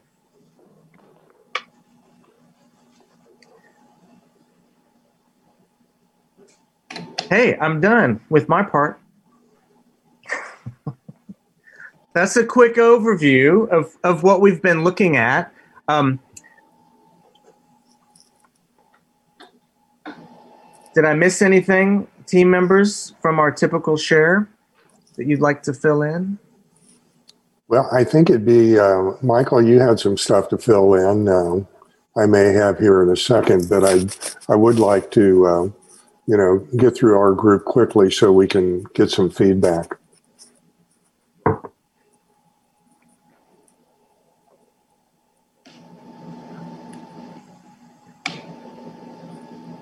Michael, are you out there? Yeah, I'm here. Okay. Okay, I'll take this opportunity. Thank you. Very nice, Kent. Very nice. I think your presentation gets better all the time. Now that y'all have seen the slides that Kent has assembled, I just want you to kind of think of this in some terms that we'll put it in a context. Like for millennia, humans have gravitated towards rivers and built their settlements along rivers, and Lawrence is no different. Kent frequently points out how the Kansas River is the principal asset of our city. We really wouldn't survive here without that river. And that's beyond just being a water supply. So when we started working on the different aspects of this proposal, we thought in terms of it being a center, like that's why part of the name refers to it as a center. The center, that space between the bridges, the center of activity in downtown, the center of governance at City Hall. There's so many different ways that we can think of the center here, and the river, of course, is one of the main ones. So we started thinking in terms of all those aspects and the connectivity between them. And that's really what so many of these different elements reflect. The connectivity to the river, connectivity to downtown, multimodal connectivity, whether pedestrian or bicycle connectivity, connectivity from the loop to downtown, to adjoining neighborhoods, across the river to downtown north. Downtown north being the area where Johnny's is, for example. That's technically, legally, as far as the planning department is concerned, that's downtown as well. So it's a connectivity with the cultural aspects, the multiple green spaces, both east and west and north and south. That's kind of what we've focused on. But more specifically, when we think of the loop, and none of this discussion could take place without considering the loop, because it's coming through here one way or another.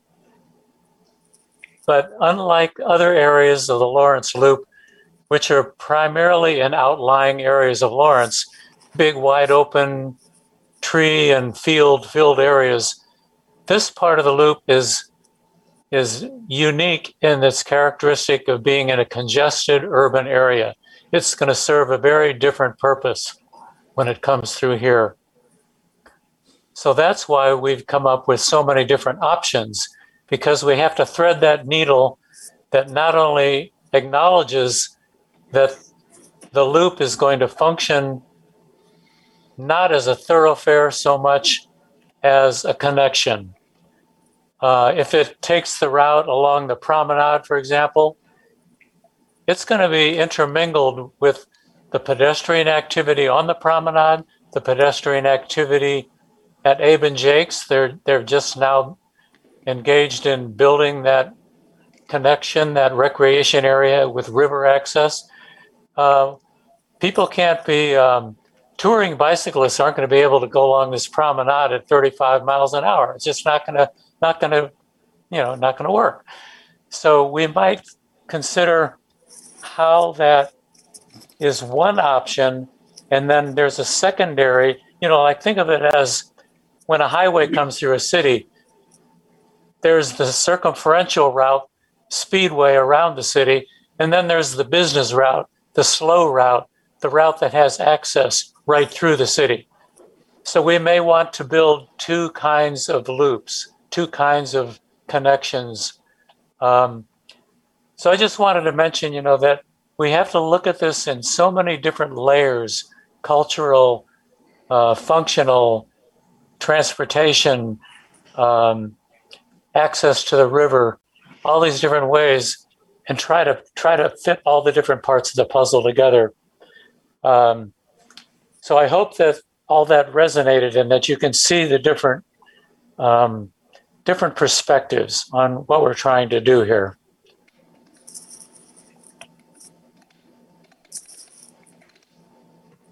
Thank you, Michael. That was great.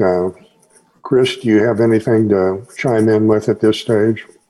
I guess the only other thing I would add in terms of thinking about context, I noted that the first presentation of the proposed capital improvement plan is on the agenda for the City Commission tomorrow evening. Kudos to Parks and Recreation and Mr. Hecker, who I think was very much involved in proposing that downtown sections of the loop be included in the CIP, and those look to be funded, which is awesome. The alignment study of a couple of years ago, I know that kind of the preferred option was the green alignment down along the railroad track, which I think at this point has been kind of ruled out as a feasible option. So I imagine one discussion, given the complexity of the planning, might be ensuring that in the budget process that there is both time and room to kind of envision what step one would be. You know, like Michael said, I would love to see and could envision us maybe not building out this entire network, but multiple pieces of this network in the future. But as a first step, it would be great for us to think about how we can build, in the next couple of years, that first section of the loop that gets folks to and through downtown.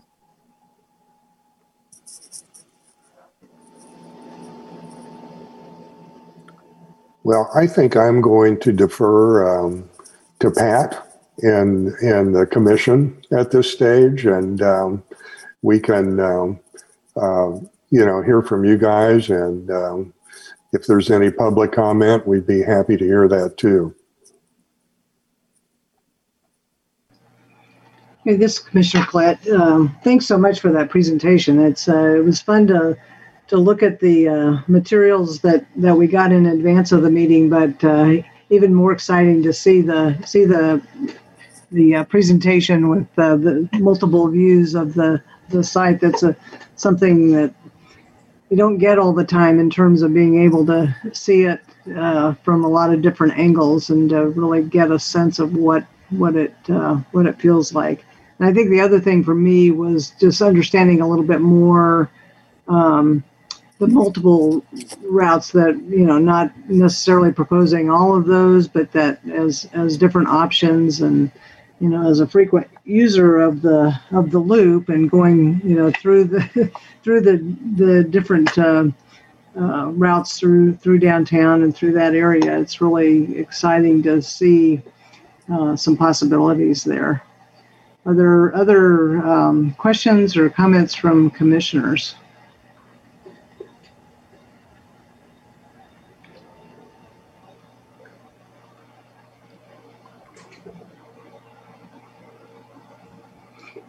I guess one question I have, is, you've talked about the extensive engagement process that you've had. What are your thoughts about, kind of what some of the next steps will be, kind of the immediate next steps?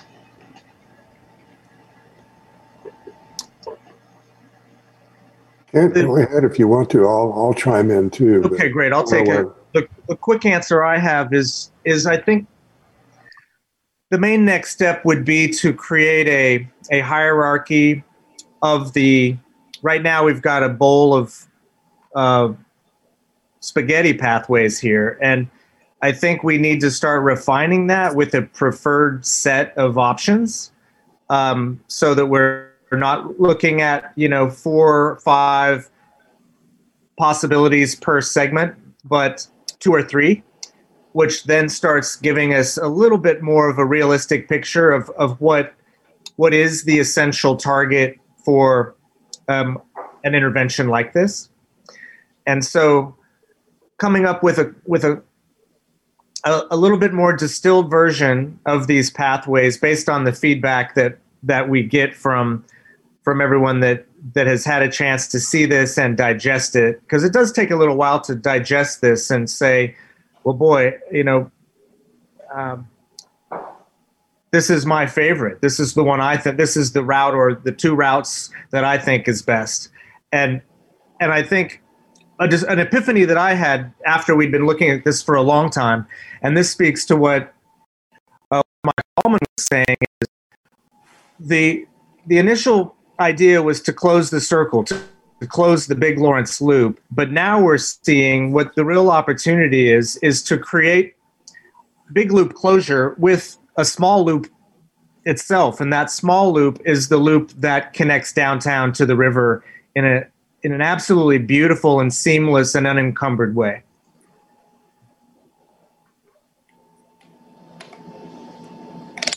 I would add to that like we said in our intro, we don't really have a stop date, but I think you can see that the level of development we have now is a little beyond conceptual. And this is fun for us. And it's fun to imagine all of this. It's fun to engage people in the community. I do think we have a point where the city staff and the city manager's office need to figure out what the next steps could be.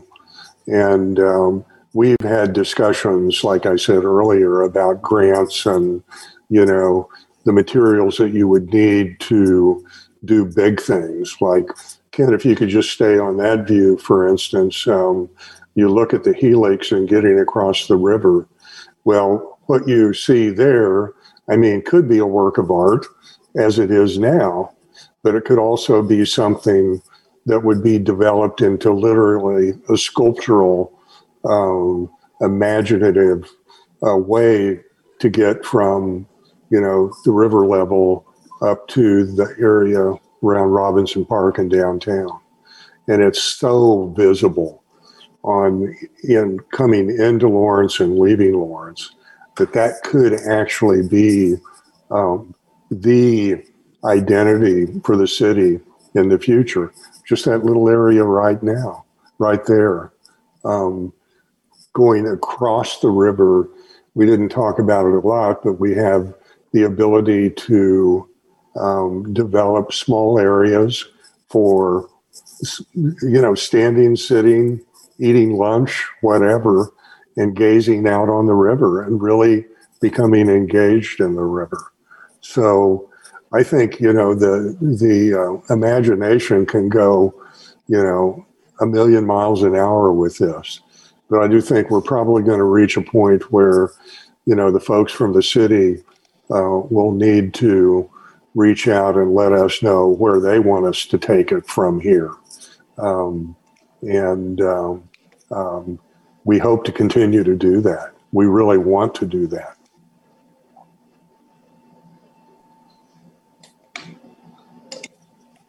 If I may add, this is Michael. Is that okay? Yes, please. Sure. Yes. Okay. I think, when the city is addressing some sort of major undertaking, a development or a program of whatever, they typically hire a consultant. And it seems to me, at least, that the detail of what we're talking about here is kind of beyond the Halcyon Levine downtown master plan, other than them referencing it, which I think they should reference this. But there's so much more detail than that I think would be accommodated in that plan. I think it deserves to have its own consultant study to evaluate technically, budget-wise, all the various aspects of these different alignments. Maybe the Multimodal Transportation Commission could propose that MSO look into hiring a consultant.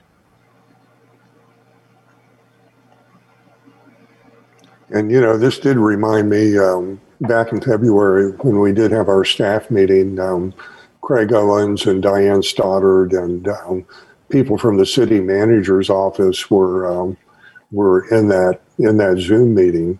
And when we spoke about dreaming and envisioning, Craig Owens made the comment that things like this happen a lot around the country because of citizens groups that get excited about an idea and bring it forward and develop it. And that's what we're thinking and hoping too, that this can, this is something that has earned our focus, whereas a downtown master plan, just by the nature of it, would be more general and, a little higher level.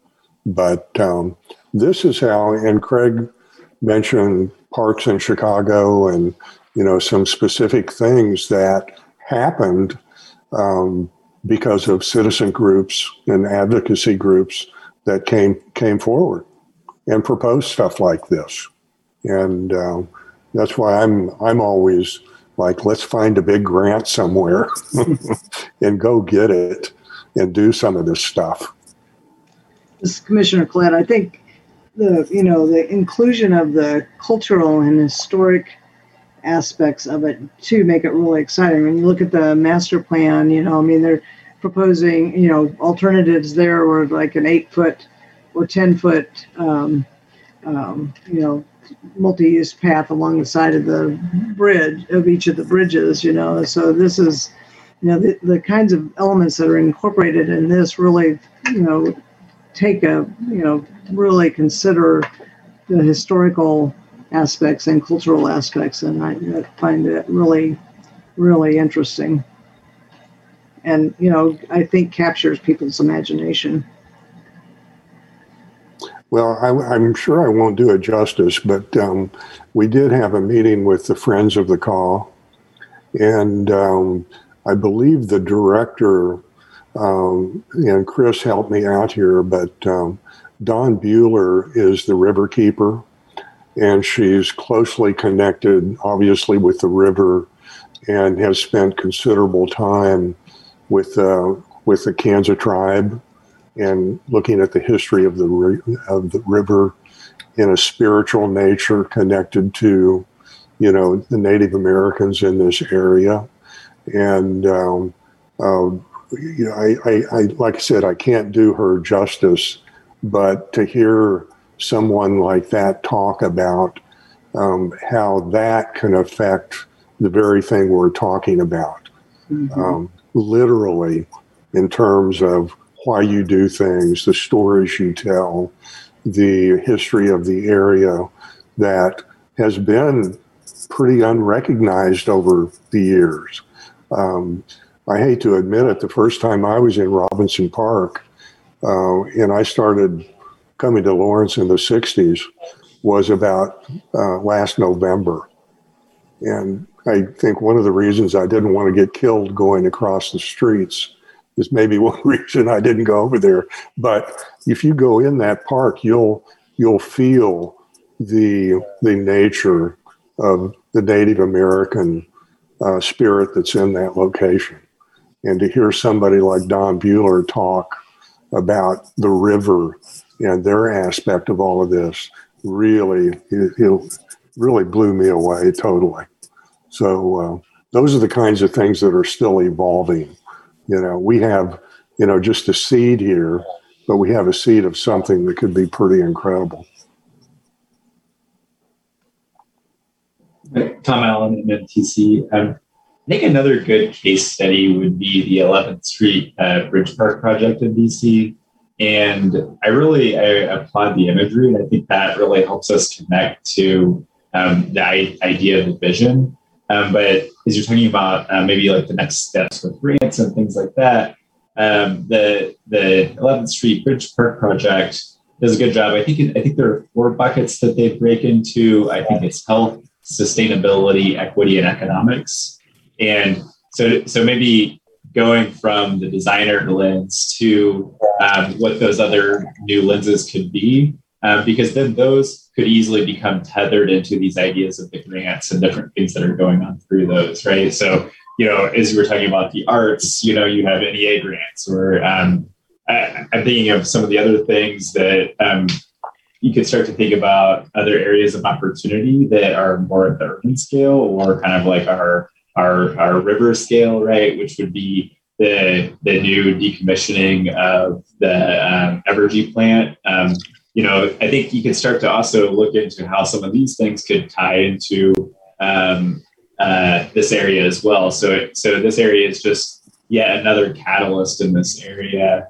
And, something like that could open up to the civilian conservation corps and some of these different things that are coming online. So those are my quick thoughts on this. But I like the design phases, and I think that, again, the 11th Street Bridge Park project created a good system of buckets that really, I think, in a way, almost no longer is even about the design of the project, but those things that it's created around it. So thank you.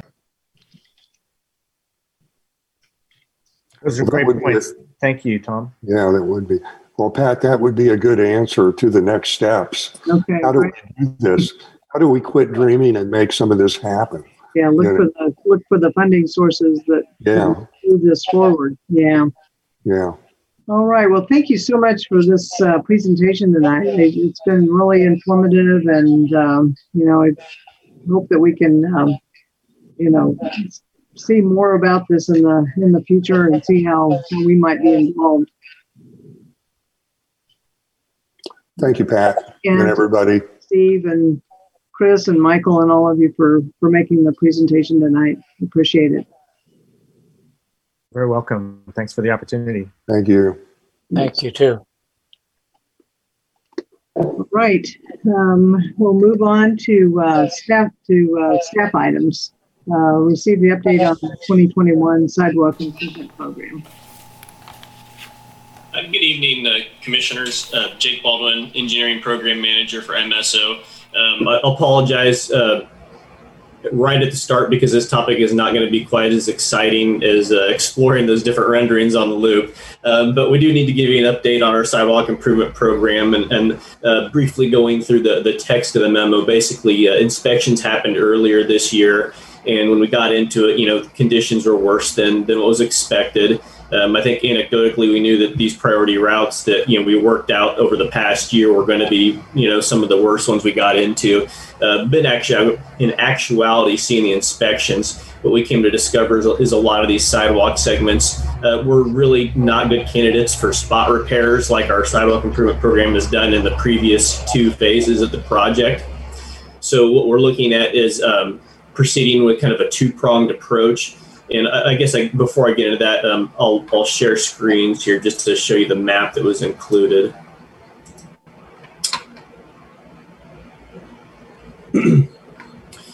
So very briefly, the map you're seeing here is got red line segments and blue line segments. The blue line segments are going to represent sidewalk segments where staff views that repairs can still happen in line with what we've done in the past with the Sidewalk Improvement Program. And the sidewalk segments, the line work in red, is going to be sidewalk segments where we think we need to evaluate a little further to see if we need to completely reconstruct these sidewalk segments. Should we do a reconstruction, we're looking at being completely ADA compliant, which means we're really doing block-in to block-in sidewalks versus that repair project where we're replacing single panels or 2 here, 3 there. The red segments are representing a sidewalk where we think we need to block in to block in. This is beyond the scope of the Sidewalk Improvement Program, so we'd have to look for some, a different avenue of funding to tackle these. And we would probably be looking at a resolution from the City Commission dictating that the sidewalk or the certain sidewalk segments need reconstruction and to proceed in that manner. I guess the 2 last things I was going to mention is the memo states the notification letters were sent out at the end of May, and that has still not happened yet. Waiting on a review from the city manager's office before we get those sent out, but I'm hoping to do that here very shortly. We'll be sending basically a different letter to each of these groups, either telling them, hey, we're looking at doing the repair project, or it be here and what we want to evaluate further for reconstruction. So to let people know what's going on, what the changes are, and what to expect. And then to further that communication, there's a virtual open house scheduled for Wednesday from 4 to 6 o'clock, where I'll make a similar presentation to what I've done tonight and allow the public to come in and ask whatever questions they might have. And I guess with that, I'd be happy to take any questions you all have.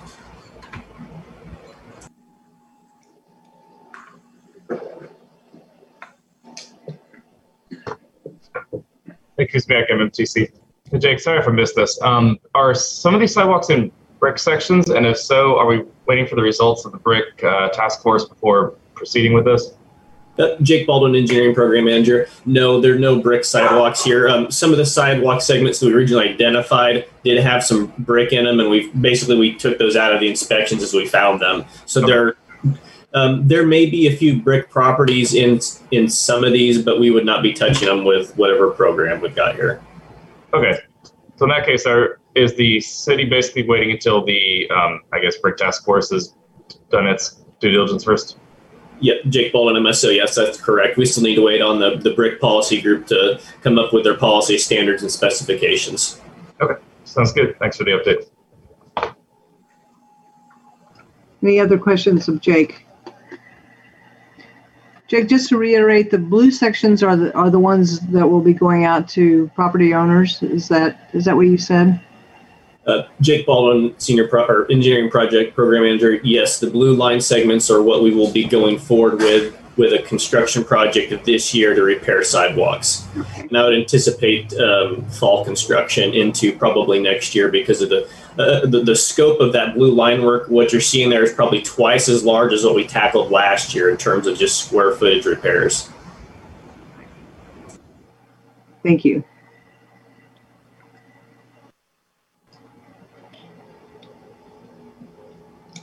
Other questions?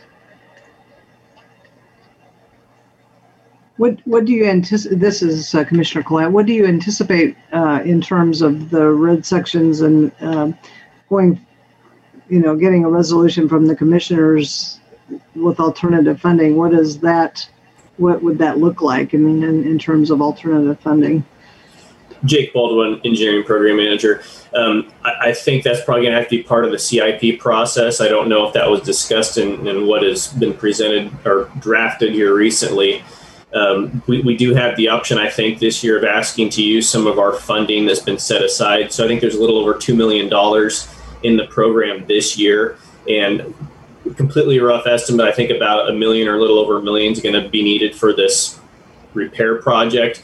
So that does leave kind of a gap there of money that won't be spent on repairs. And I think the idea may be to use some of that funding to identify and design some of these priority routes, in hoping to achieve reconstruction possibly next year after design is done. A lot of those details haven't really been worked out yet, but we would have to get engineering design on all those reconstruction segments to make sure they're going to be ADA compliant. And that's going to take some time, some effort, and again, some additional funding. Okay, thank you. Other questions of Jake? All right, thank you very much. Appreciate the update. Let's move forward to commission items. PTAC update, where we have both PTAC update and the Transit Redesign Committee update. I'm not sure.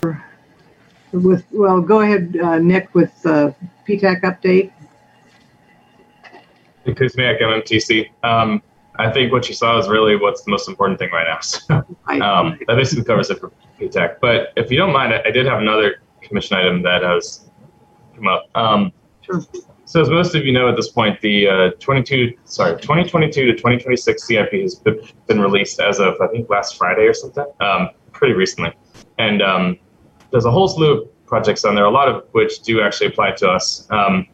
What I was curious about, and I don't know if this is something that, staff on this call has in their power, but there's a couple of projects that were unfunded, of course, including all of the resident request projects. And while there is generally a decent amount of transparency in terms of how different projects are scored and ranked, there wasn't really any transparency on why projects got rejected and the justification for that and how individual projects scored on a more granular basis. So, for example, if something got a 36, all right, well, on the more qualitative and subjective metrics, how did it actually score?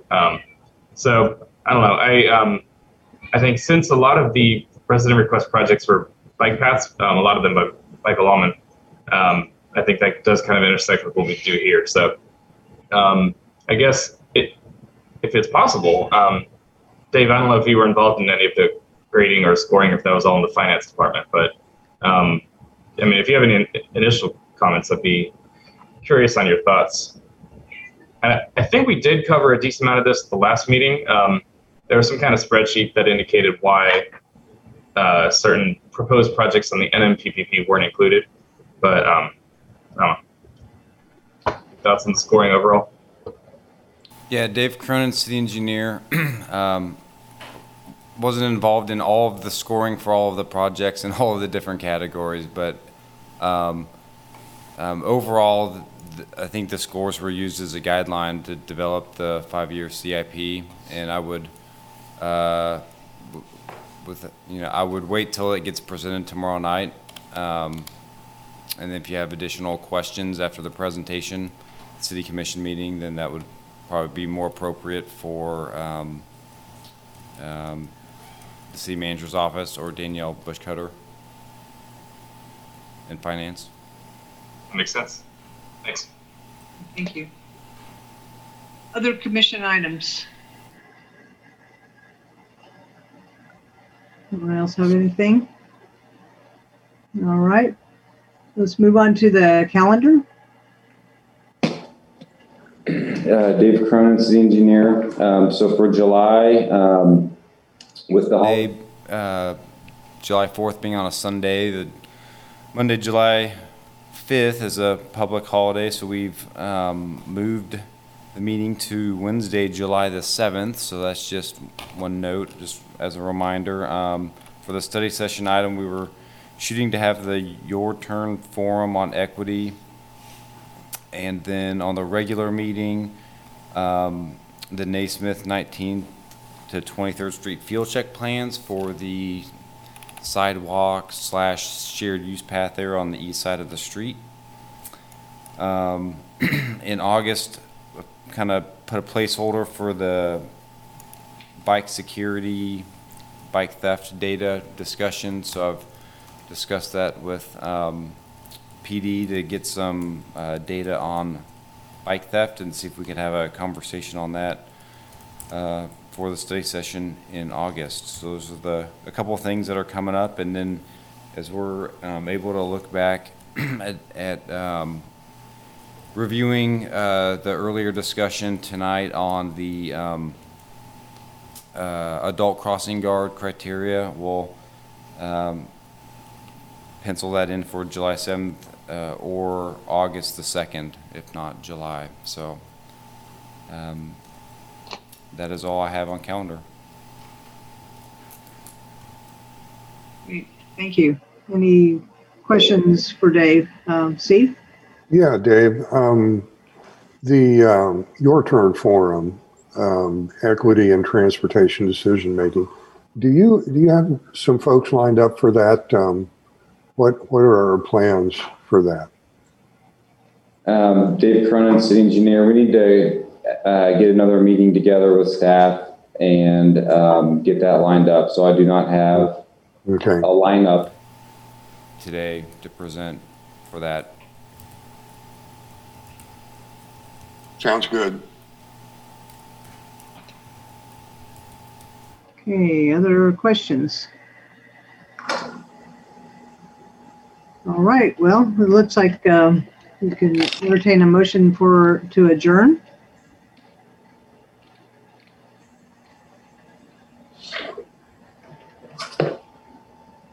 We can stay on some more if you want. Meg MMTC, a motion that we adjourn. Okay, and Steve, are you seconding that? Yes, I am seconding that. Okay, great, thanks. All in favor, just raise your hands. I think we've established that we can do that. All right, well, we'll see you all back on Wednesday, July 7th. Thanks so much. Thanks. Good discussion tonight.